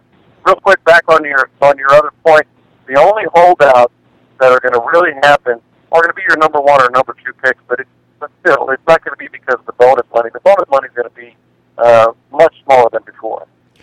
Do you think with this 4-year window with an option for a 5th that teams are going to rush their players onto the field as opposed to having some guys sit back and watch, like especially with top-end quarterbacks? Does Carolina have more pressure to get Cam Newton on the field this year instead of wasting one of those guaranteed 4 years with him sitting on the bench watching a Jimmy Clausen? I actually think the exact opposite. I think you can be a little bit more patient. Now, you want to find out within 4 years. But rather than, if you're paying him, let's say, Matt Stafford money, that's a lot of pressure to play him now. But if you're not paying him Matt Stafford money, and he's not going to be paying him that, well, then you can say, look, you're no pressure. You're getting paid. Let's bring in whomever they bring in. And then next year, you'll have a whole year under your belt. Let's see what you got. And then the year after that, maybe he's playing more. I actually think it's the exact opposite. I think you can afford to be a little more patient with the fact that you're not overpaying these guys. One guy I wouldn't want to beat today is Mickey Loomis, the general manager of the Saints. They have, I believe the number is 45, maybe it's 42 free agents, their own players. And with free agencies going to be difficult to sign your own players this year, what kind of work do you see the Saints doing in the next couple of days? You think Reggie Bush is gone? Are they going to be able to sign Roman Harper, who's probably the second biggest name on that list? What do you know about the Saints, and do you think that they're not going to be able to sign any other free agents because they're going to be so busy just trying to work on their own players? Yeah, I'm glad you brought that up. That's a big topic in the league because obviously it's become a staple program over there, whatever you want to call it, a landmark-type organization with Drew Brees and the Super Bowl. I don't think they're going to be able to keep all those guys. Obviously not all of them. But I think a Roman Harper, like you just mentioned, that's a perfect example of what I was just talking about, where you say, okay, we got to sign our guys. All right, well, yeah, okay, you want to sign your guy. Well, guess who also has an opinion on this? from an offer. He's got some thoughts on this, and he could maybe sort of wait it out and see what he gets elsewhere. So you're right. I mean, I think the Saints are in a bad spot, and then conversely, you got some teams that are in great spots, namely Tampa Bay and Kansas City. Those are the teams with the two best records from last year that have just ungodly amounts of money to spend. So it works both ways. Let's go over a couple of guys. The Bills came out today and said that they are going to try to focus on signing Paul Posluszny and Dante Whitner. Now, normally you would go into free agency and think the Bills have no chance to sign Dante Whitner and Paul Posluszny just because they're going to be outbid. Now, guys who are on the second tier like that, my question is, do you think that these kind of guys might be easier to keep as the bigger teams that are going to spend more money than a Bills or a Bengals will be concentrating on the Santonio Holmes and the top-end free agents, the Nnamdi Asomugha type of guys? Right. In every organization right now, because it's a short window, they have a priority list, and I'm sure it's printed up or put on some whiteboard. Number one, what do we do? Who's going to get this guy, whether it's Cromartie or Asomugha or whomever you're talking about? Number two, who's going to get this guy? Well, where does Posluszny stand in that fair? Well, I think you're right, except it only takes one team to fall in love with him. You know what I mean? Mm-hmm. I mean, it only takes one team to say, I like that guy. I think he'll fit in really good. I'll give you another example. Barrett Ruud down at Tampa didn't have a great year last year. He's got New England Patriots written all over him. Consistent tackler, big guy, maybe a change of scenery. Could fit into that system. And all of a sudden thrive like so many players like him have in the past. So let's say the Patriots, they're known not to overpay, but let's say they fall in love with him enough to give him an offer. Well, he's, right now, he's kind of a mid-level type guy, or second tier, I shouldn't say mid-level, he's a very good player. But then all of a sudden, you got yourself a bidding war. That's a great point. Yeah. The New York Jets are another team that we expect to kind of hear a lot from. Rex Ryan, not a quiet guy. Mr. T is a well-respected GM in the National Football League. He's had 6 months to prepare for this. And all their wide receivers basically are gone. That's going to be a priority for them. Santonio Holmes, Braylon Edwards. Which one do you think they're more likely to sign? And what else do you think the Jets will want to do in the next couple of days here?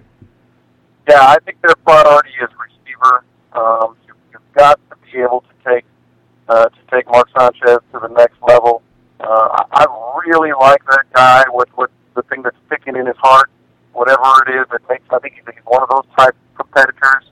But at some point, you've got to kind of look on the offensive side and get this. So Braylon Edwards, yeah, I could see that. I could see another receiver. I could see them getting a couple of receivers with the Jets, and I think they should.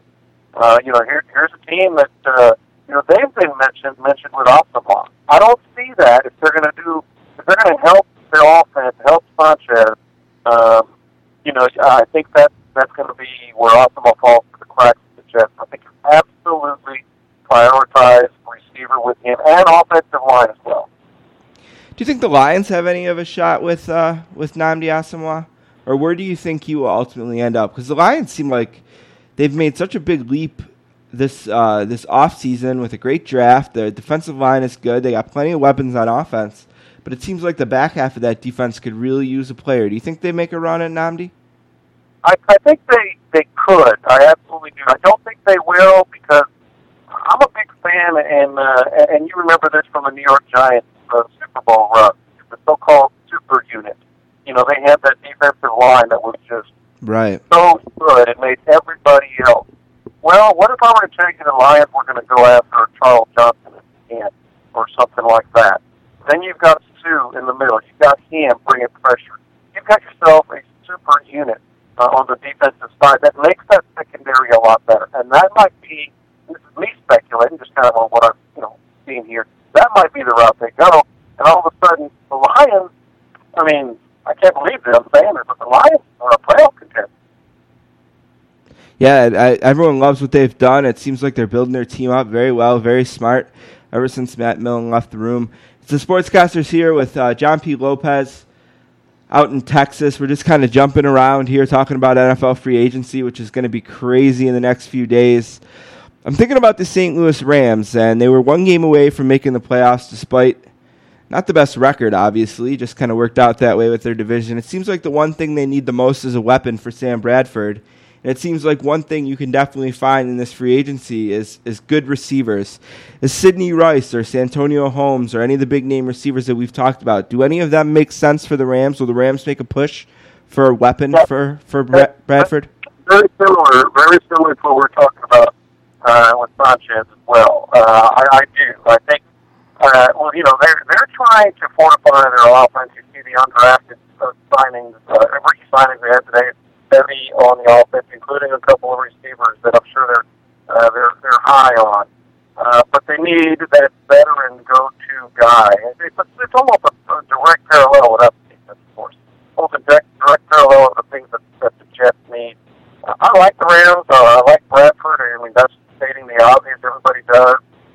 But they're a little bit short on.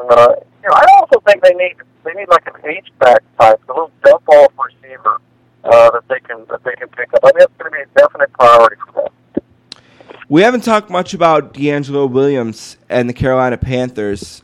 Is D'Angelo Williams one of those guys that, obviously you mentioned priorities, he's probably priority number one for Carolina? Jonathan Stewart said, I think on Twitter, that they want to keep that combination together. Do you think D'Angelo Williams stays there, or do you think he's on the move? I think he's absolutely on the move. I think it goes back to what we were talking about at the very beginning here. The player has a say in this as well, and there's going to be so many teams, and one in particular that I think is going to sign him. That's the Denver Broncos. I mean, he's got Denver Bronco written all over him, and I think that's going to be exactly what we were just talking about. It only takes one team to fall in love with you, and then you got a bidding war. And I think his eyes are going to be wide. The Panthers are an interesting team because here you are with Cam Newton, and that's about it. They're not going to win. They're not going to be good. If you talk about an interesting thing that could happen, they could get the number one pick overall next year. Huh. And are you going to pass on Andrew Luck? Are you kidding me? The best quarterback that's come through since Peyton Manning, probably. I mean, that's my opinion, but I mean, everybody I've talked to would verify that. So they're an interesting case study, and I think D'Angelo Williams and his representation understand that. He's got Denver Bronco written all over him. That would be really interesting if the Panthers drafted Clausen in 09, Newton in 10, and Luck in 11. That would be really, really interesting. Seriously, let me ask you, would you possibly be able to pass on Andrew Luck? Wow, that would be difficult, especially if he he's got everything. He's so big and strong. And Cam Newton, they're going to have a year to look at him, and I think they might be a little disappointed. I'm not really a big Cam Newton guy, and if they're not sure at all about Cam Newton, it seems like they'd have to go with Luck. Yeah, I totally agree. I mean, they can always say, use that number one pick because there is going to be such a demand for an Andrew Luck to get a bunch of players. A bunch of picks and a bunch of players. But man, this guy is the real deal in every sense of the word. It's so hype. Yeah, he reminds me a lot of Jim Kelly. Growing up in Buffalo and watching Jim Kelly play, I see a lot of that in Andrew Luck with the size. It kind of almost looks like a linebacker, and the strength. I don't know if that's a fair comparison or not, but we call Jim Kelly former Houston Gambler Jim Kelly. Former Houston Gambler, that's right. It's a funny thing about Jim Kelly. He didn't want to come to Buffalo at all, and now we can't get rid of him. Now he won't leave. He's standing on the sidelines during games, and he's a huge part of Western New York. He maybe even talked about wanting to put a team together to buy the Bills potentially. So it's funny. And they didn't want to come here in 1985. Now he never wants to leave. A couple more guys. We haven't talked about quarterbacks at all. It's a relatively thin quarterback class in terms of free agents, but there are a couple of veterans out there, namely Matt Hasselbeck, who's going to have a lot of suitors, one of them being his own team, Seattle Seahawks. Will the Seahawks keep Hasselbeck or Hasselbeck go elsewhere? And if Hasselbeck does leave Seattle, are they ready to give the job to Charlie? Yeah, I think the Charlie Whitehurst era might be upon us.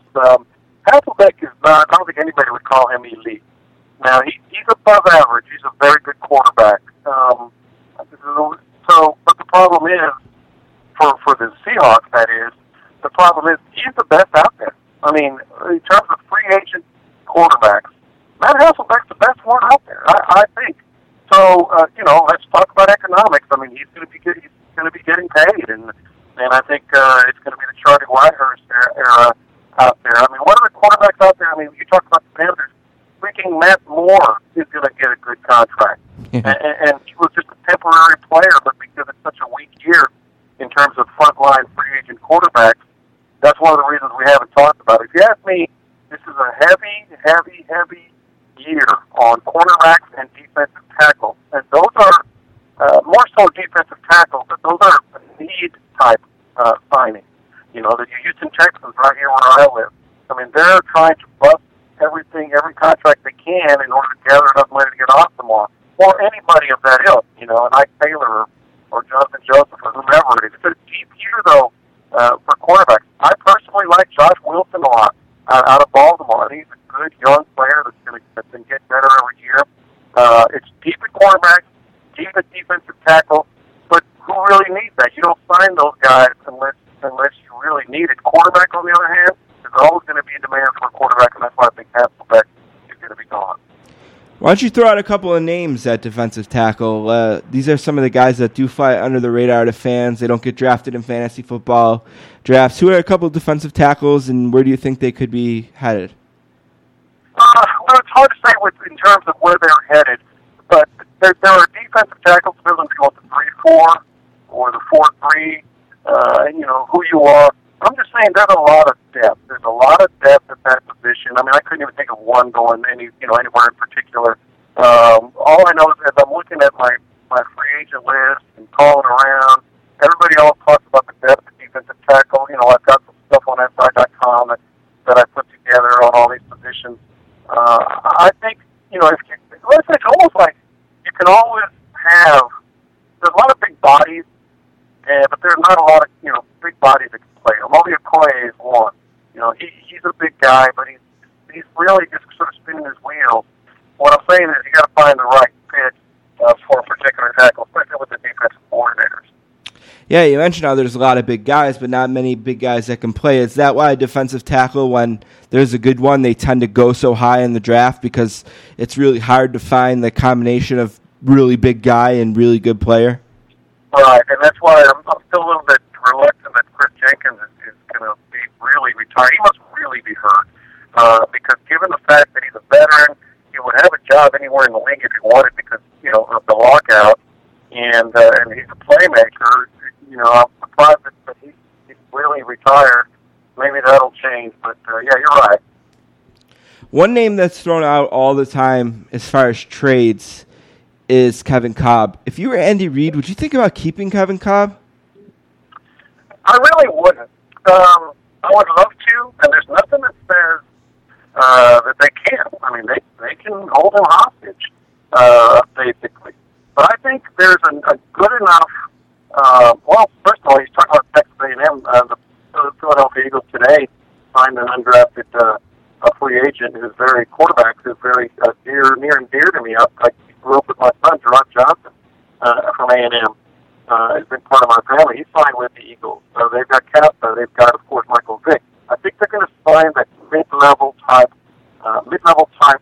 quarterback and then try to develop one of those two rookies behind Vick. They still have to pay Vick now, and that's another thing that's going to come into play with their salary cap. That's why I think you can get rid of Cobb. You can get whomever comes in, a quarterback, I'm guessing, and then all of a sudden, you don't have to spend money on a quarterback. You save money on your quarterback, and you're still in the play for other free agents. I'm just worried. I get worried about Vic in the long term because he's out of the pocket so much and he's always moving around, and they're so close to being a Super Bowl team.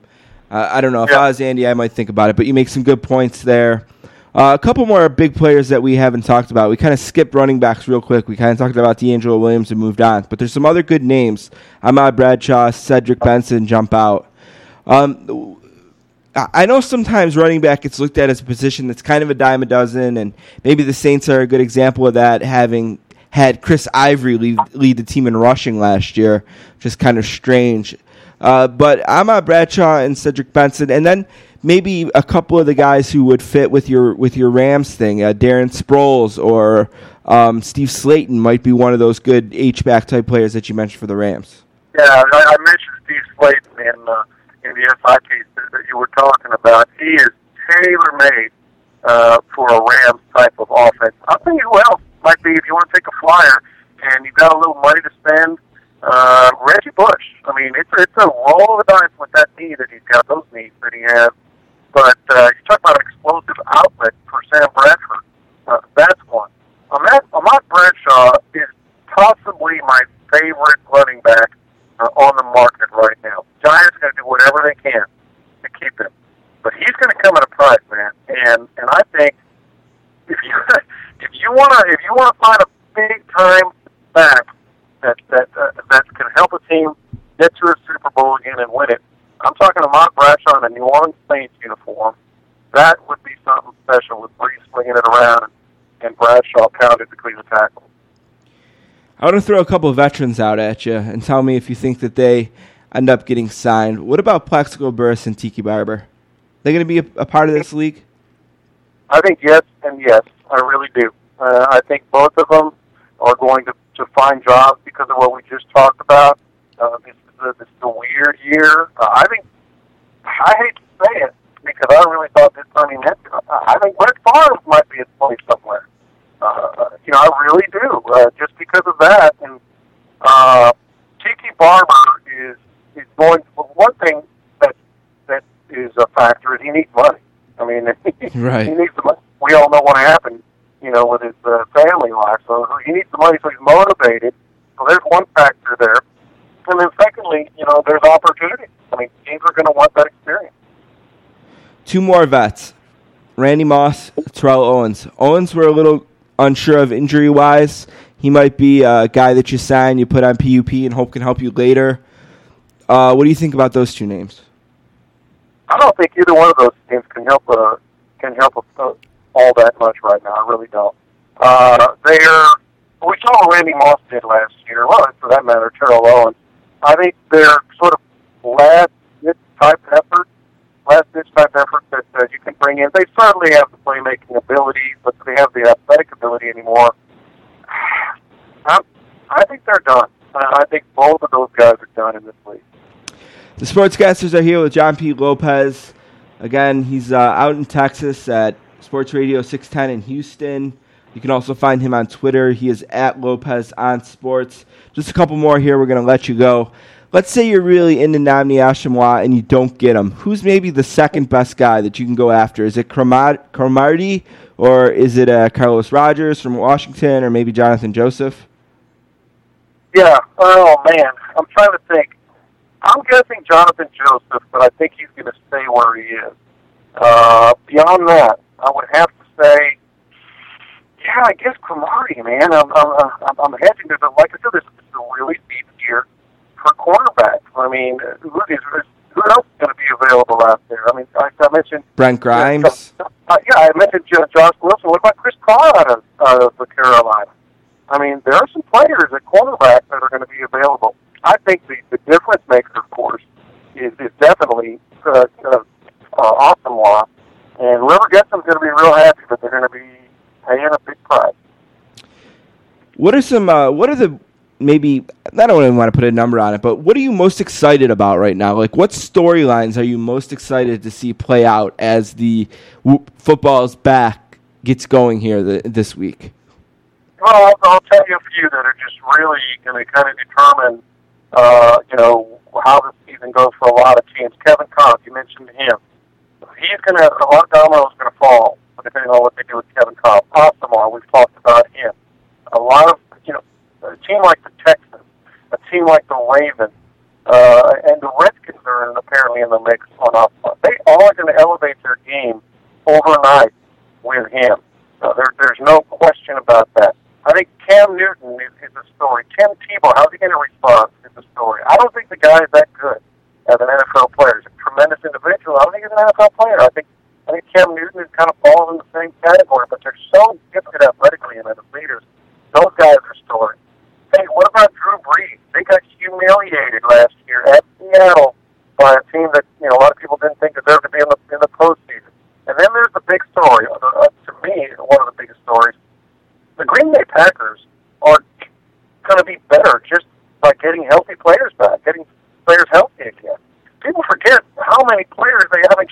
Finley, are you kidding me? That guy is a Pro Bowl, all-pro type tight end.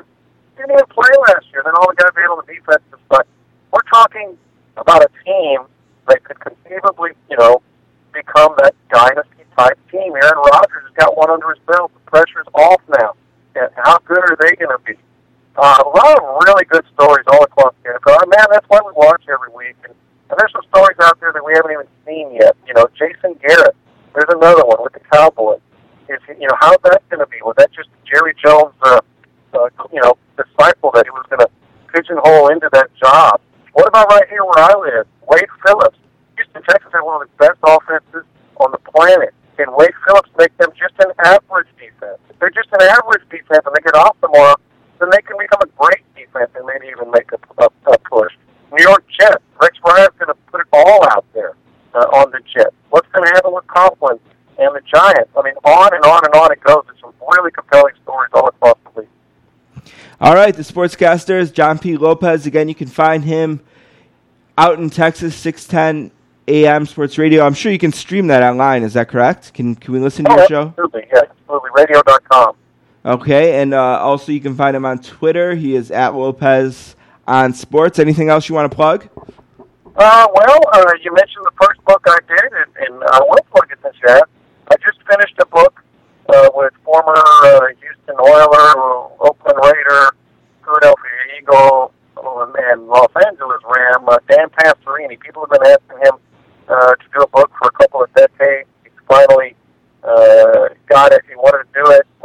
He's just got an amazing story. He was a drag racer after his NFL career. He dated Playboy models and Farrah Fawcett, and the book's probably going to be coming out in November. It's a really good story. I mean, I'm not trying to pat myself on the back. I'm just saying his story was fantastic, and I was really glad to work with him on that.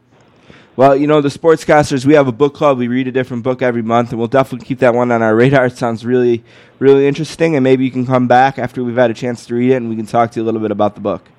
Sure, I'll get Pesto to come on with you. All right. Thank you very much. Really appreciate that. Look forward to keeping in touch and talking as the season goes on. Thank you very much for your time, Mr. Lopez. All right. Thank you, man.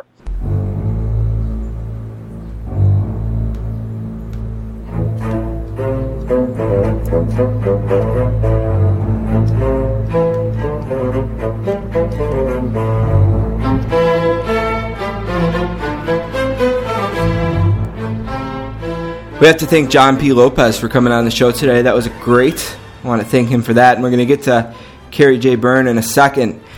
Don, a lot has been talked about in the last few weeks. We were all nervous that we were going to miss out on something, right? Like, we were all worried, well, if the lockout comes, we're not going to be able to play fantasy football. Right. All these games are going to be canceled. The Red Zone channel. There's going to be no red. It's just not going to be very fun, right? Right. Well, I was thinking about that, and I was thinking, well, what games would we have really missed out on? What matchups were already there on the schedule in place that we would lose? What classic matchups? So I want to go over a couple games with you. I just want to get your general opinion on, I don't know if I want to say how excited you are that game isn't lost, but maybe just, let's just start from the beginning. The first game that would have been canceled is going to be a great one. Thursday night, September 8th, we're going to be all ready. Fantasy drafts are going to be over. You're going to have your teams. And right there, it's Lambeau Field, the last two Super Bowl champions, Saints and the Packers, 8:30 at night. Shut the wife up. Put the kids to bed. It's going to be a great night. So, thank God we didn't lose that, huh? Yeah, absolutely. I love the first game of the season for all the reasons you said. You're kind of football starved by that point because football, for how it feels like it goes on all year, really has a very, very short season relative to other sports. And even if it wasn't such a good game, it would be exciting. And it happened. I mean, it's a great game. So, especially from a fantasy perspective, there's just guys all over the place that'll be started. That one will be loaded up, and then you get to Sunday, September 11th. It's a 10-year anniversary. Some of us maybe will have a Pearl Jam concert to look forward to that night. That's right. And Pittsburgh plays Baltimore at 1 o'clock. Indianapolis plays Houston at 1 o'clock. Where is that division gonna be? Is Houston ready to every claim year, that? It looks like Houston's going to make a jump, and then they don't. So is this the year? Right at 4:00, we have a couple of really nice matchups. We have New York Giants and the Washington Redskins. Are either of those teams going to be a factor in the AFC East? Also, we have the Minnesota Vikings and the San Diego Chargers. Are the Chargers going to improve from what was statistically, and you're going to hear a little bit of my conversation with Kerry J. Byrne in a second. Statistically, the Chargers were fantastic last year, but they didn't win any games. Yeah, weren't they something like first? They were first in all kinds of categories. First in offense and first on defense. That's amazing. So we have Minnesota and San Diego. Then we get tonight. We have Dallas and the Jets in New York City. Yep. On 9/11. What a great game. And then 2 games on Monday night. And those 2 games are New England at Miami and Oakland at Denver. Second Monday night game never seems that appealing. It always ends up going down to the last couple of plays. Last year it was the Chiefs and the Chargers, I believe. Might be, yeah. And the Chiefs ended up winning this great game. So we wouldn't have had that without the end to this lockout, and that's just week 1. So I wanted to kind of mention and maybe put into perspective a little bit. We've been talking all this time about what we would have lost. And I wanted to kind of put into words exactly what it was. And what it is that we would have lost is being able to watch New Orleans and play Green Bay, getting able to watch Pittsburgh play Baltimore, and Indianapolis play Houston. And people in Buffalo, their team starts off in Kansas City at Arrowhead against the playoff team. Right away, the Bills are going to know where they stack up against a former playoff team in the AFC. We have matchups like Chicago and Atlanta, who were a playoff team last year. Tampa Bay and Detroit, 2 teams that everyone talks about as emerging teams. Yep. They'll play. Sam Bradford versus Michael Vick inside a dome on turf. So I just kind of wanted to put into words just how great the first week of the NFL season is going to be and how great it is that we don't have to miss that. So we're going to take a break. We're going to come back with Kerry J. Byrne. And then after that, Don and I are going to take a guess at some over and unders for the NFL season. Sounds good.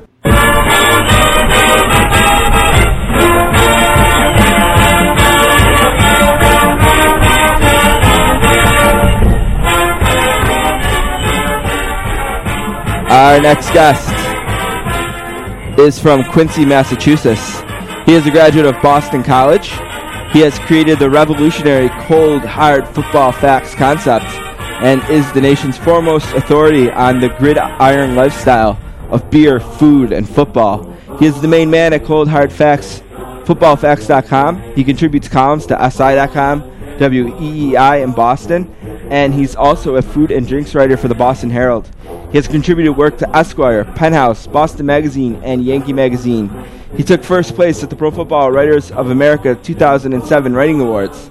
At the 2009 awards, he earned 3 honors, more than any other outlet or writer in the country, and in 2010 he did it again. A warm sportscaster's welcome to the great Kerry J. Byrne. How you doing today, Kerry? Steve, I love it. The Boston College fight song and the great intro. And yeah. Sounds like I wrote it myself. I appreciate it. How you doing today, Kerry? Are you as pumped as I think everyone is that football's back and we don't have to talk about stays and lawyers and legal issues and just all that nonsense? Well, I'm definitely pumped we're getting closer, but I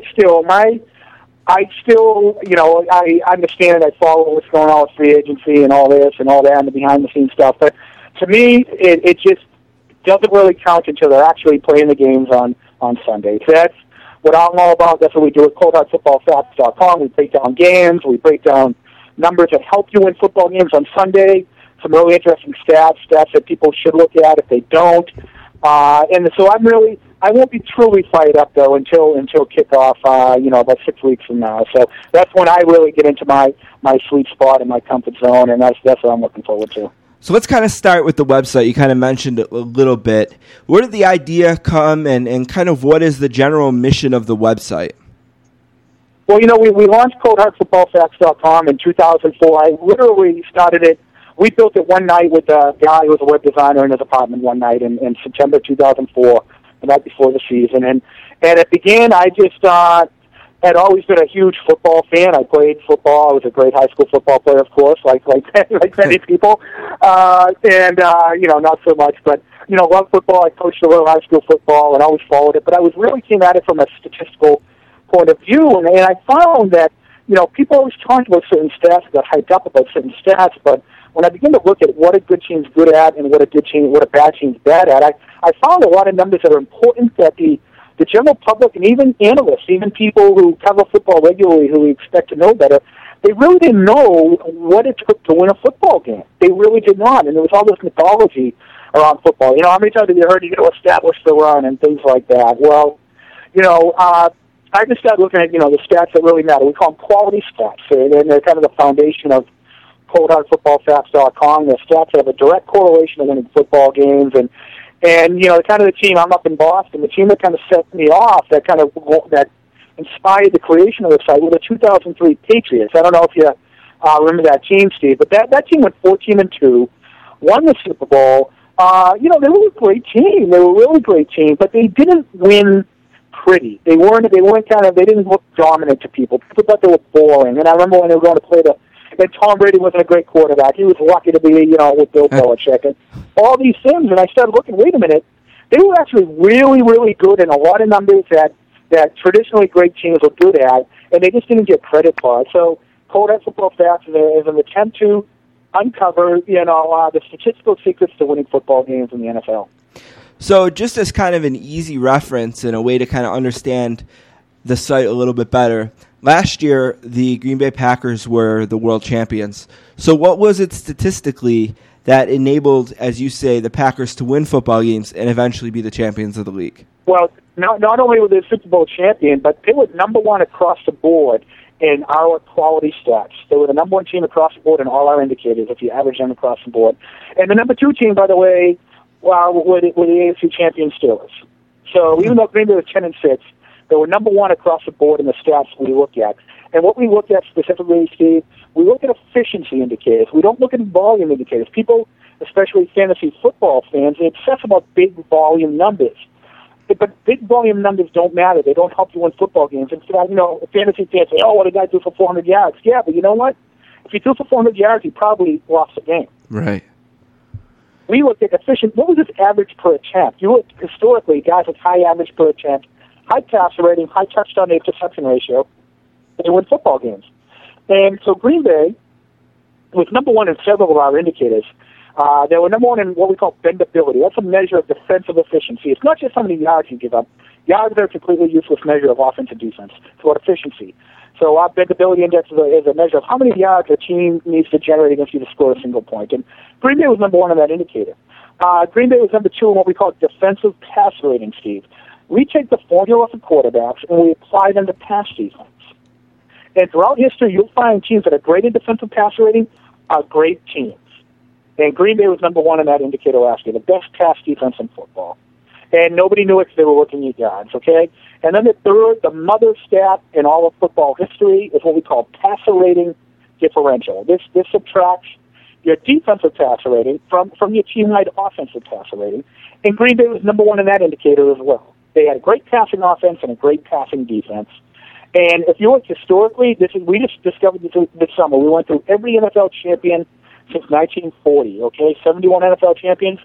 40 of them, 56%, were number one or number two in passer rating differential. Even back in the 40s and 50s, if you're the best passing team on both sides of the ball, you were the champion.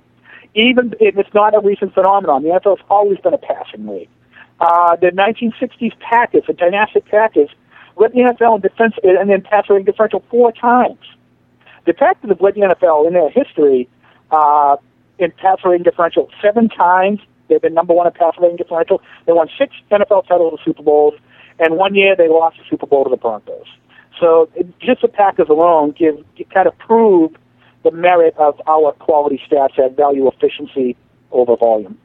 Well, I'm a really big New Orleans Saints fan, so tell me a little bit about our 2009 team and what statistically made them that good. Steve, I'm glad you mentioned them. Number one across the board in all of our quality stats, the 2009 Saints, just like the 2010 Packers. The number two team in 2009 across the board in our indicators was Green Bay. And one reason I picked Green Bay to win the Super Bowl before the start of last season because they were a team rising in our quality stats. And the number two in 2009 across the board. And the number three team across the board in our stats was Indianapolis, the top AFC team and also the AFC champion. So when you look at our numbers, Steve, if you look, and I'm not just saying that we have the data to back it up, our numbers work. If you're good in our numbers, you're a dominant team on the field. We don't look at meaningless numbers. So the 2009 Saints are a perfect example. They were number one across the board on our stats. They were number one in passer rating differential. I just told you that was the mother stat, right, in all of football history. The Saints were number one in that indicator because Drew Brees had a great season passing the ball. Not only that, the 2009 Saints were number 3 in defensive passer rating. They were only 23rd in yards allowed on pass defense. So people said, Peyton Manning's going to shoot them up. And we said, no. Peyton Manning's going to make a critical mistake that's going to cost him the game because he's facing one of the best pass defenses in football. And what happened? Tracy Porter. Pick six to Tracy Porter. Yep. The game went perfectly as our numbers told us it would go. And so that's just another example of a team that, again, 23rd in pass yards allowed, but 3rd in defensive passer rating. And, just a team that really dominated all our numbers and dominated across the season and won the Super Bowl. So something that really made me think there when you were talking is you said that you picked last year the Packers to win the Super Bowl because they were the team in the rise. Who were the teams on the rise last year as the Packers won the Super Bowl? Is there a team that you look at in this coming year to be an emerging team that could surprise some people? Yeah, there's a couple teams that I don't think they have what it takes to win the Super Bowl yet, but three teams I really think you have to look at that I think are going to make a surprising impact. Can I try to guess? Detroit just kind of shut up the charts and all of our stats under Jim Schwartz. They had a tough season in 2009, but really improved. And we did a piece with Sports Illustrated about this, and I don't know all the numbers off the top of my head, but they leapfrogged 15 or 16 teams out of 32, wow, and almost every single one of our indicators last year. They had vast improvement across the board in almost every indicator. St. Louis, too. I mean, these are two teams that combined to win, I think, a total of 5 games in 08 and 09. Those improved, combined. And one of those wins was a win by the Rams over the Lions. Right. So both teams improved dramatically in 2009. And I think both teams have a very legitimate shot at reaching the playoffs. And then kind of another underground team that I don't think is getting enough credit is Tampa Bay. Tampa Bay was number 2 on what we call our offensive hog index, our measure of offensive lines. Josh Freeman, really not on the national radar screen, but his efficiency numbers are through the roof. A great touchdown-interception ratio, a great passer rating last year. I think that Bucs are like 4th in team-wide passer rating. Really a team with a shot to really make some noise in the NFC South next year. So those are 3 teams I see rising. I don't think any of them are legit Super Bowl contenders yet, but I would not be surprised if all 3 reach the playoffs this year. You mentioned Tampa Bay. Now, they're a team with a lot of money to spend in free agency in the next few days. According to your numbers, what would be the smartest way for them to spend that money? What do they need to do to not just be an emerging team, but to be a contending team? One thing is I think they have to put a little bit of help around Freeman. I don't think he has quite all the weapons yet. That's a team who we tend to tell people to avoid kind of going after wide receivers because wide receivers really don't have a big impact. But I think Tampa is one of these teams that's strong enough in a lot of ways. Strong in enough areas that they could really benefit from another weapon there on offense. But specifically, the one big weakness Tampa had last year was they were number 31 on our defensive hog index, our measure of each defensive front. And it's hard to win in the NFL without a good group of what we call defensive hogs. For example, we introduced the defensive hog index in 2007. The number 1 team that indicator was the New York Giants. They won the Super Bowl. The number 1 team on our defensive hog index in 2008 was the Pittsburgh Steelers. They won the Super Bowl. The number 1 team in the indicator last year was Pittsburgh, who won the AFC title. And the number 1 team, one piece of our defensive hog index is your ability to force negative pass plays. That's a sack or INT. Right. And the number 1 team in that indicator was Green Bay. And it was, of course, a negative pass play, much like the Saints against the Colts in the previous Super Bowl, was a negative pass play, a pick 6, that really proved the difference in Green Bay's win over Pittsburgh this past year. So, Tampa really, they could not stop the run last year. So they were 31st in run defense. They were 21st in forcing negative pass plays. They were 31st on third down defense. So they got to find some beef up front to to really upgrade those defensive backs and really make them a legit big-time contender. Like I said, they're a team that could make the playoffs this year, maybe with a great upgrade in the defensive hogs. Maybe they become a Super Bowl contender. I wouldn't count on it, but they have a lot of good pieces in place.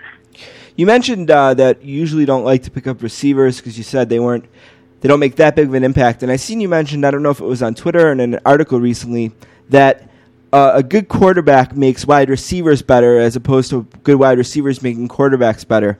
And it got me to think about Larry Fitzgerald in Arizona. If Kevin Cobb ends up on Arizona like a lot of people think, can we expect a really huge year from Larry Fitzgerald this year? I mean, listen, he had a big year last year, put up big numbers last year, but the team was awful. I mean, he was the only one catching passes, and I think what happens is you have untested quarterbacks like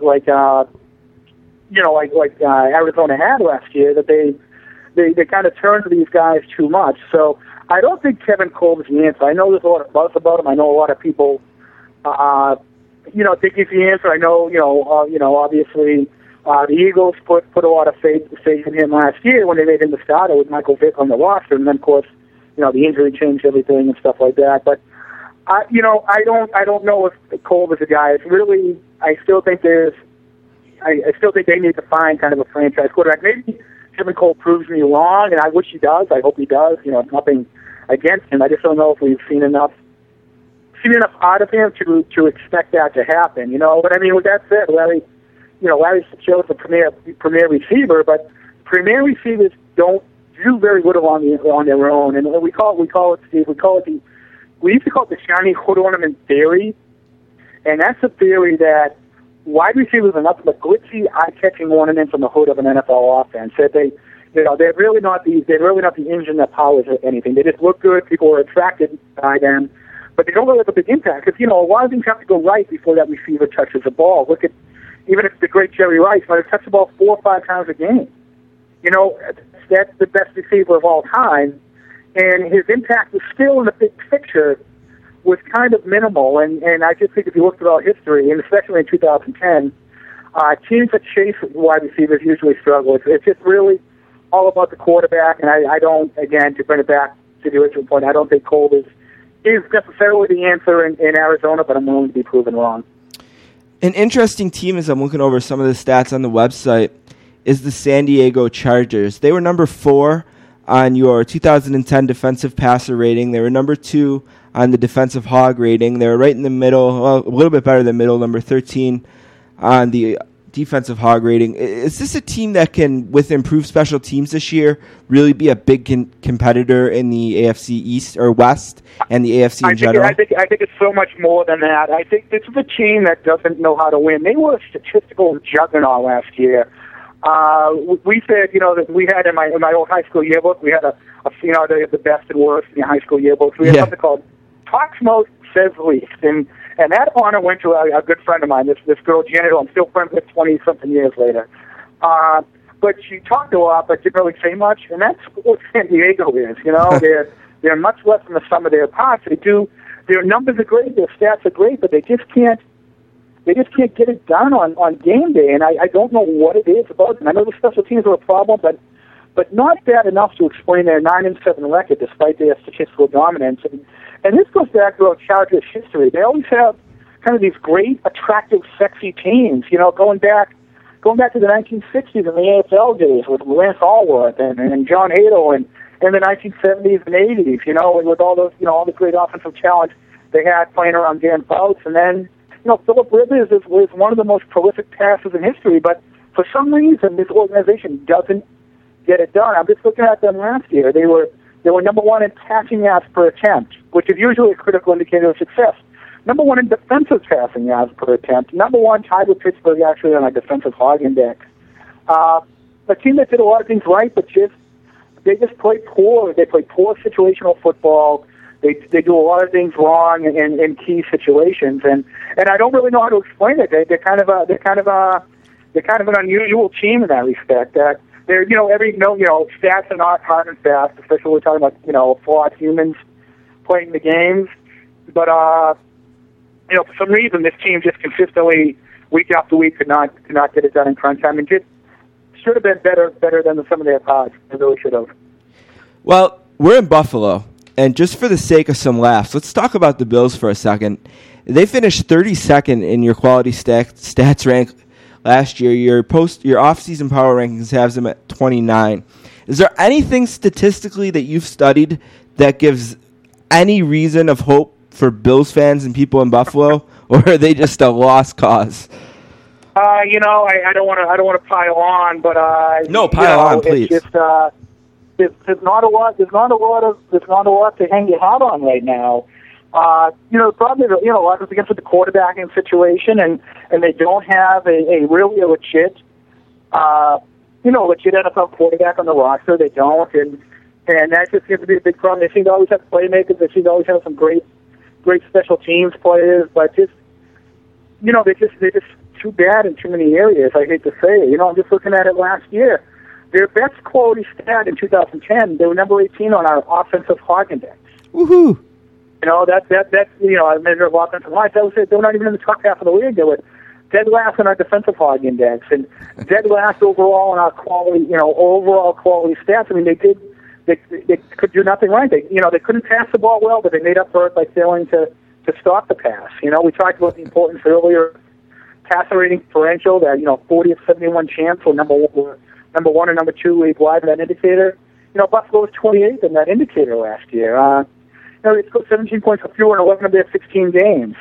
They just don't have the firepower. They just poorly managed, poorly coached, and I hate to say it, the NFL is all about management. There's so many players, so many coaches, so many moving parts, so much capology involved, and well-managed teams win year after year, and poorly managed teams that lose year after year. And I don't see a lot of hope that Buffalo right now is going to break out of that, break out of that anytime soon.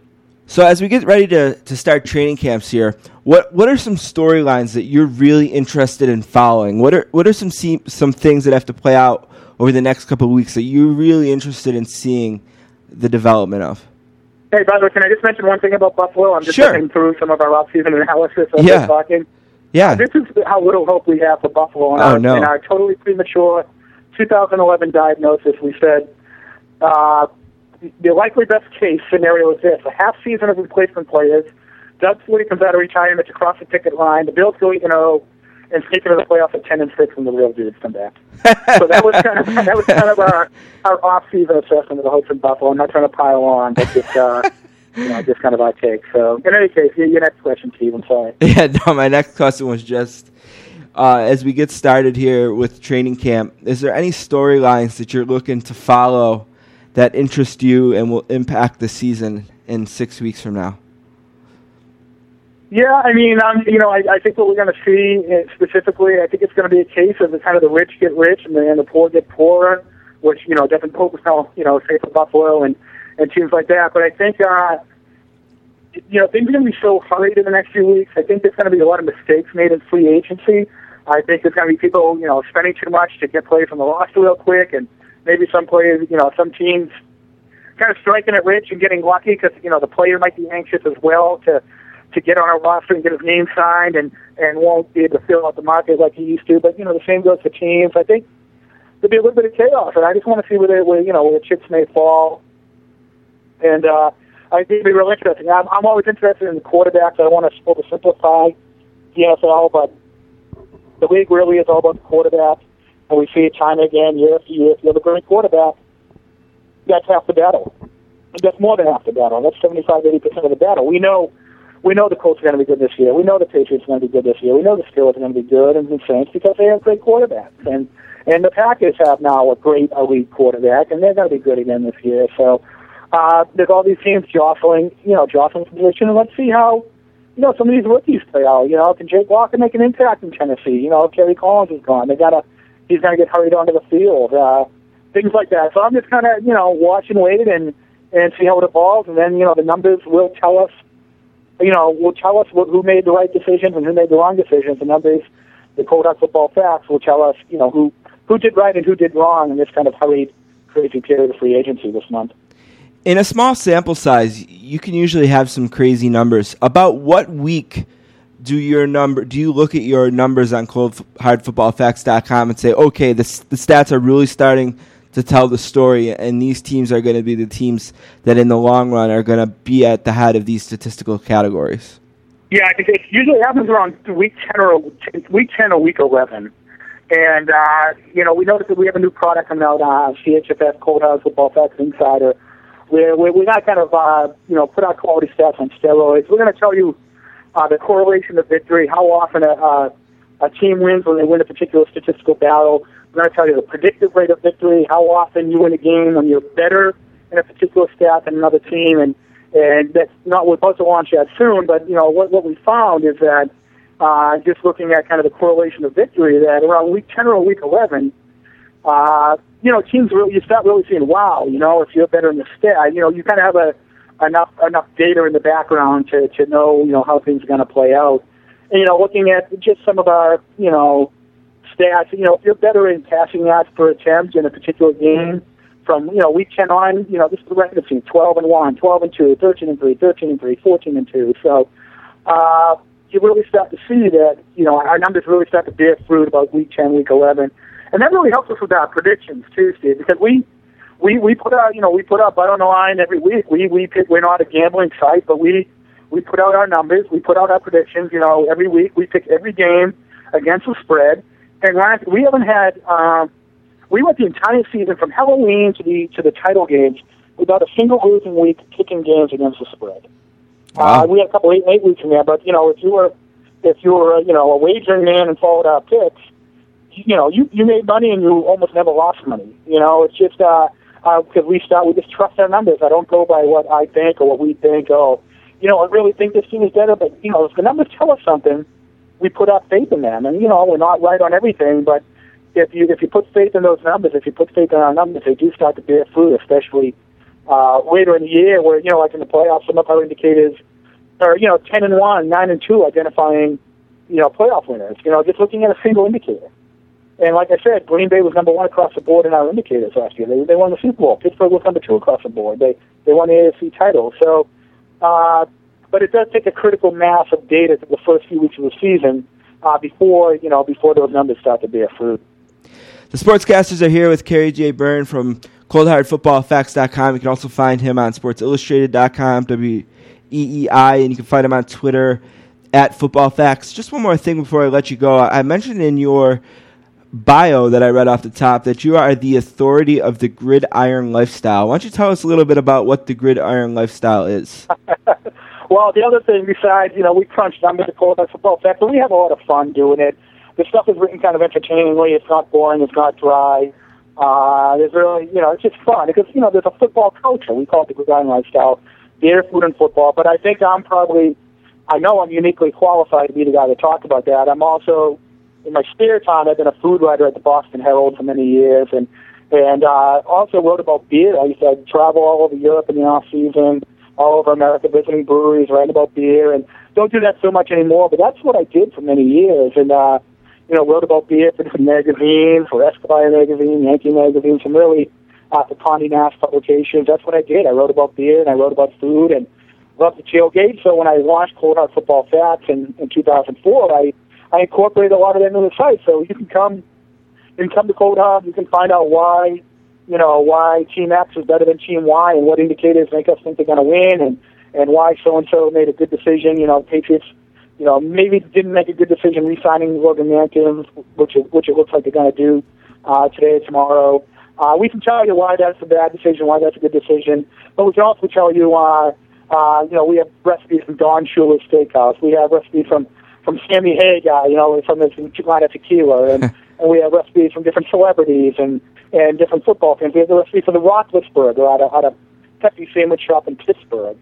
We have beef on weck out of Buffalo. We have how to make real beef on weck out of Buffalo, how to make your own Cumberland buns, and just regional. We have how to make bratwurst straight from the executive chef at Lambeau Field in Green Bay. So we have a lot. We try to put together the total package of not just great football analysis, but the food and fun and tailgating aspects that we all kind of enjoy.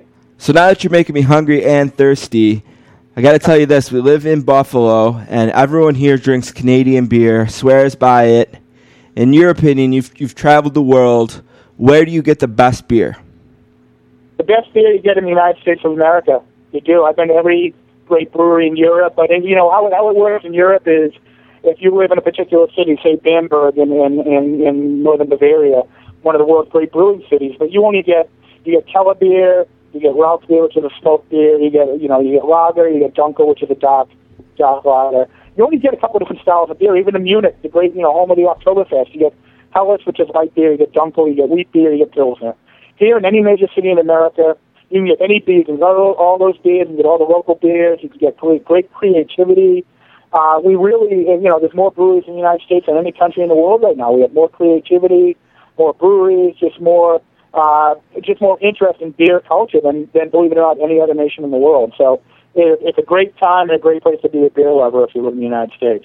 So now, correct me if I'm wrong, but your favorite all-time beer is Peel's, correct? Is that even still around? No, I have a funny story.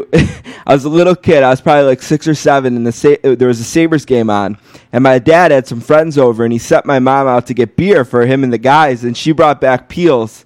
And I'll never remember, he was so embarrassed. He's like, how could you bring Peel's for me and my friends? There's Labatt's and Molson and Coors, and you brought Peel's. So it's always stood out in my mind as something real funny. And I got a buddy one time, we were at a bar, and he was standing behind me, and I was buying the drinks, and I asked the bartender, I said, I'll have one blue and I'll have one Peel's. Bartender looked at me, he's like, we don't serve Peel's here. So I turned back to my buddy and I said, hey man, they don't got it. What else do you want?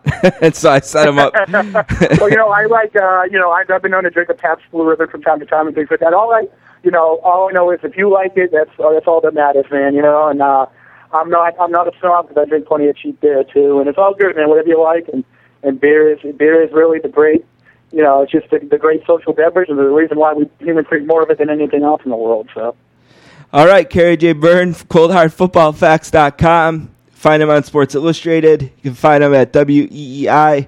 You can find him on Twitter at FootballFacts. It's been really fun. Thanks a lot for doing it, and hopefully we can do it when your numbers start to build up and we can talk about more specific things in the 2011 football season. Thank you very much. All right, great, Steve. I appreciate your time, man. Good luck this year. Talk to you soon. Thanks, Kerry.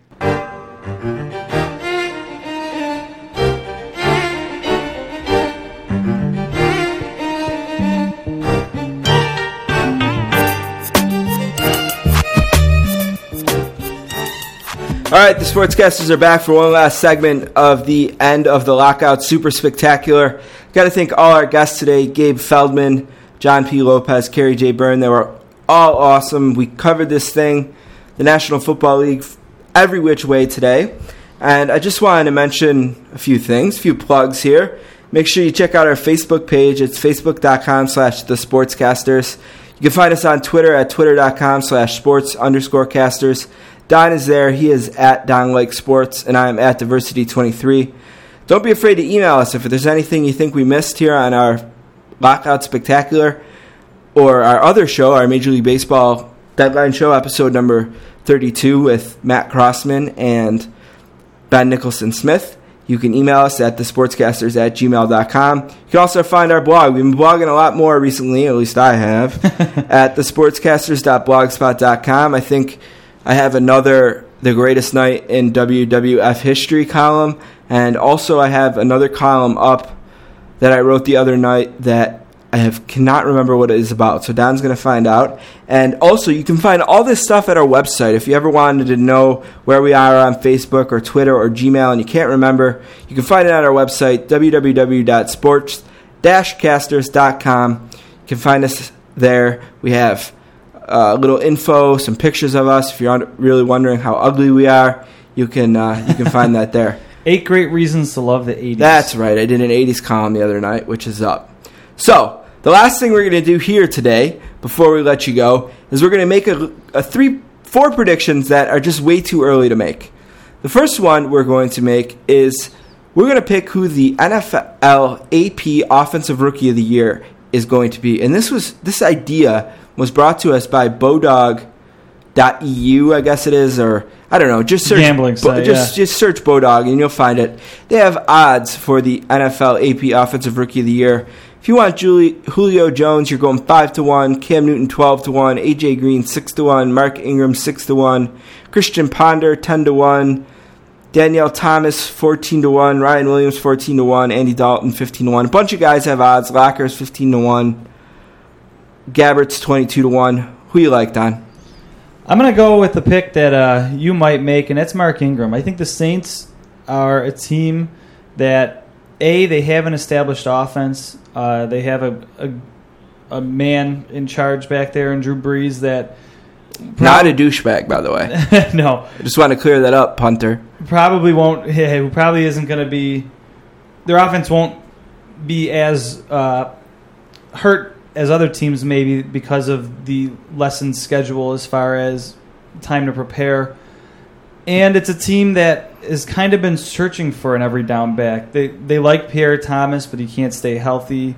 Who was the guy they had last year? Chris Ivory, another nice player, but maybe banged up and an overachiever. Right. Yeah. So, I mean, they get a college stud in Mark Ingram, plug him in, and running back's usually the one position on offense, too, that it doesn't take too long to adjust to. So I'm going to go with Ingram. Yeah, running back is always the spot where you feel like players can make an impact right away. Right.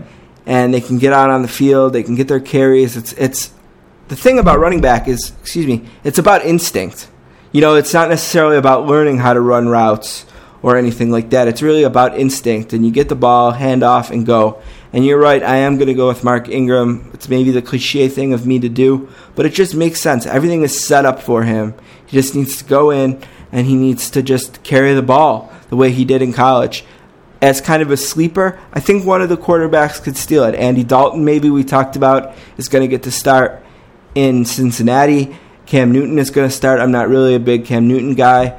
It'll be interesting to see what the Jaguars do, who their starting quarterback. But for now, I'm happy with Mark Ingram. I should know this, but do the players up until this point, have they even had a playbook yet?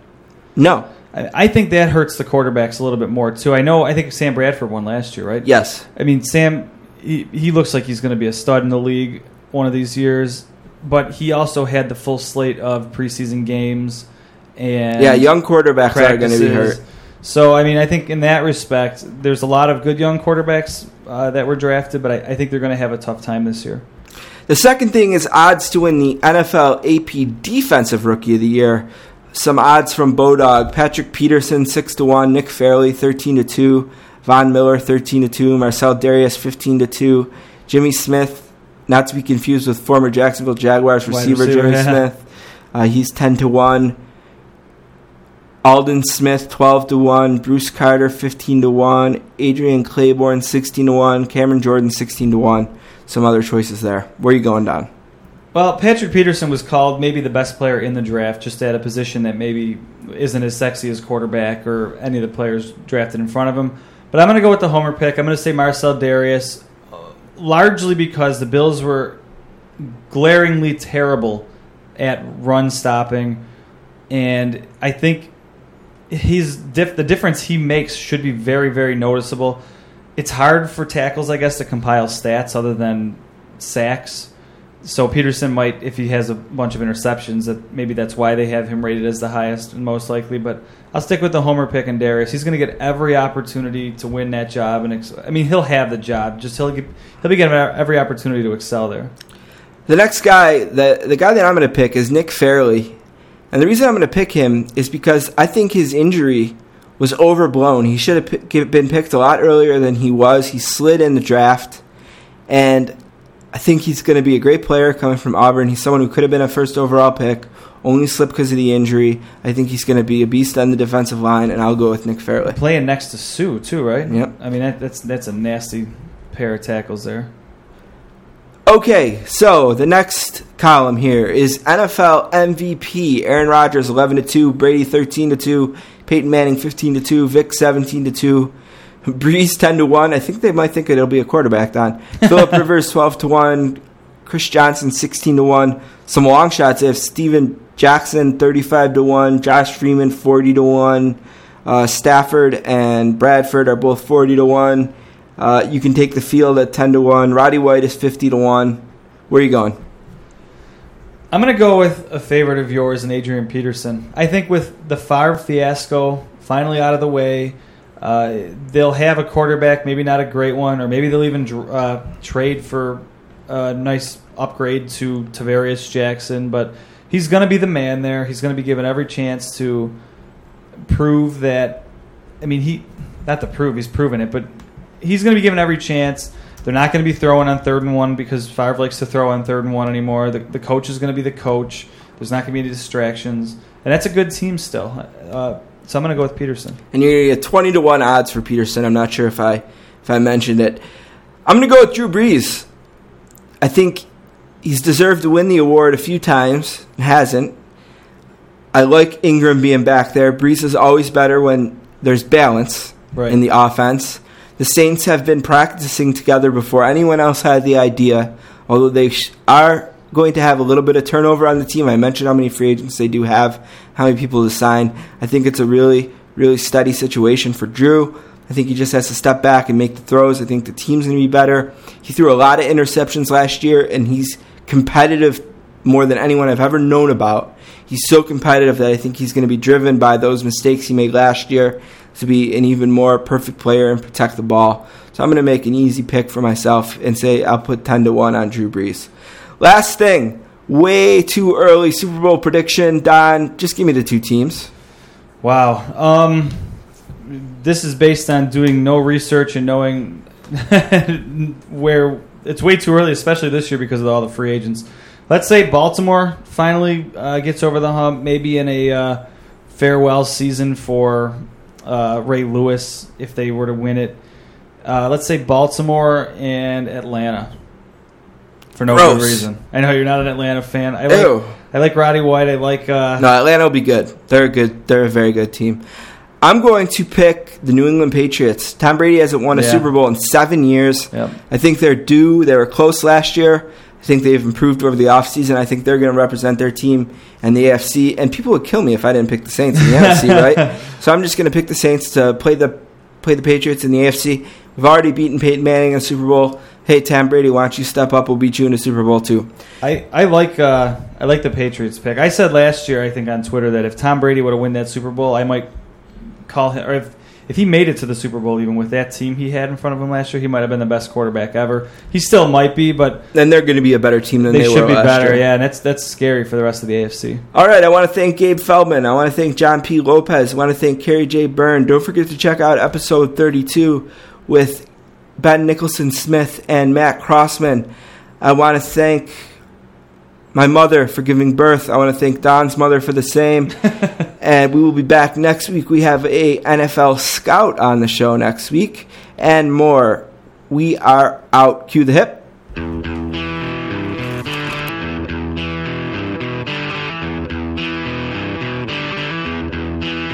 All right.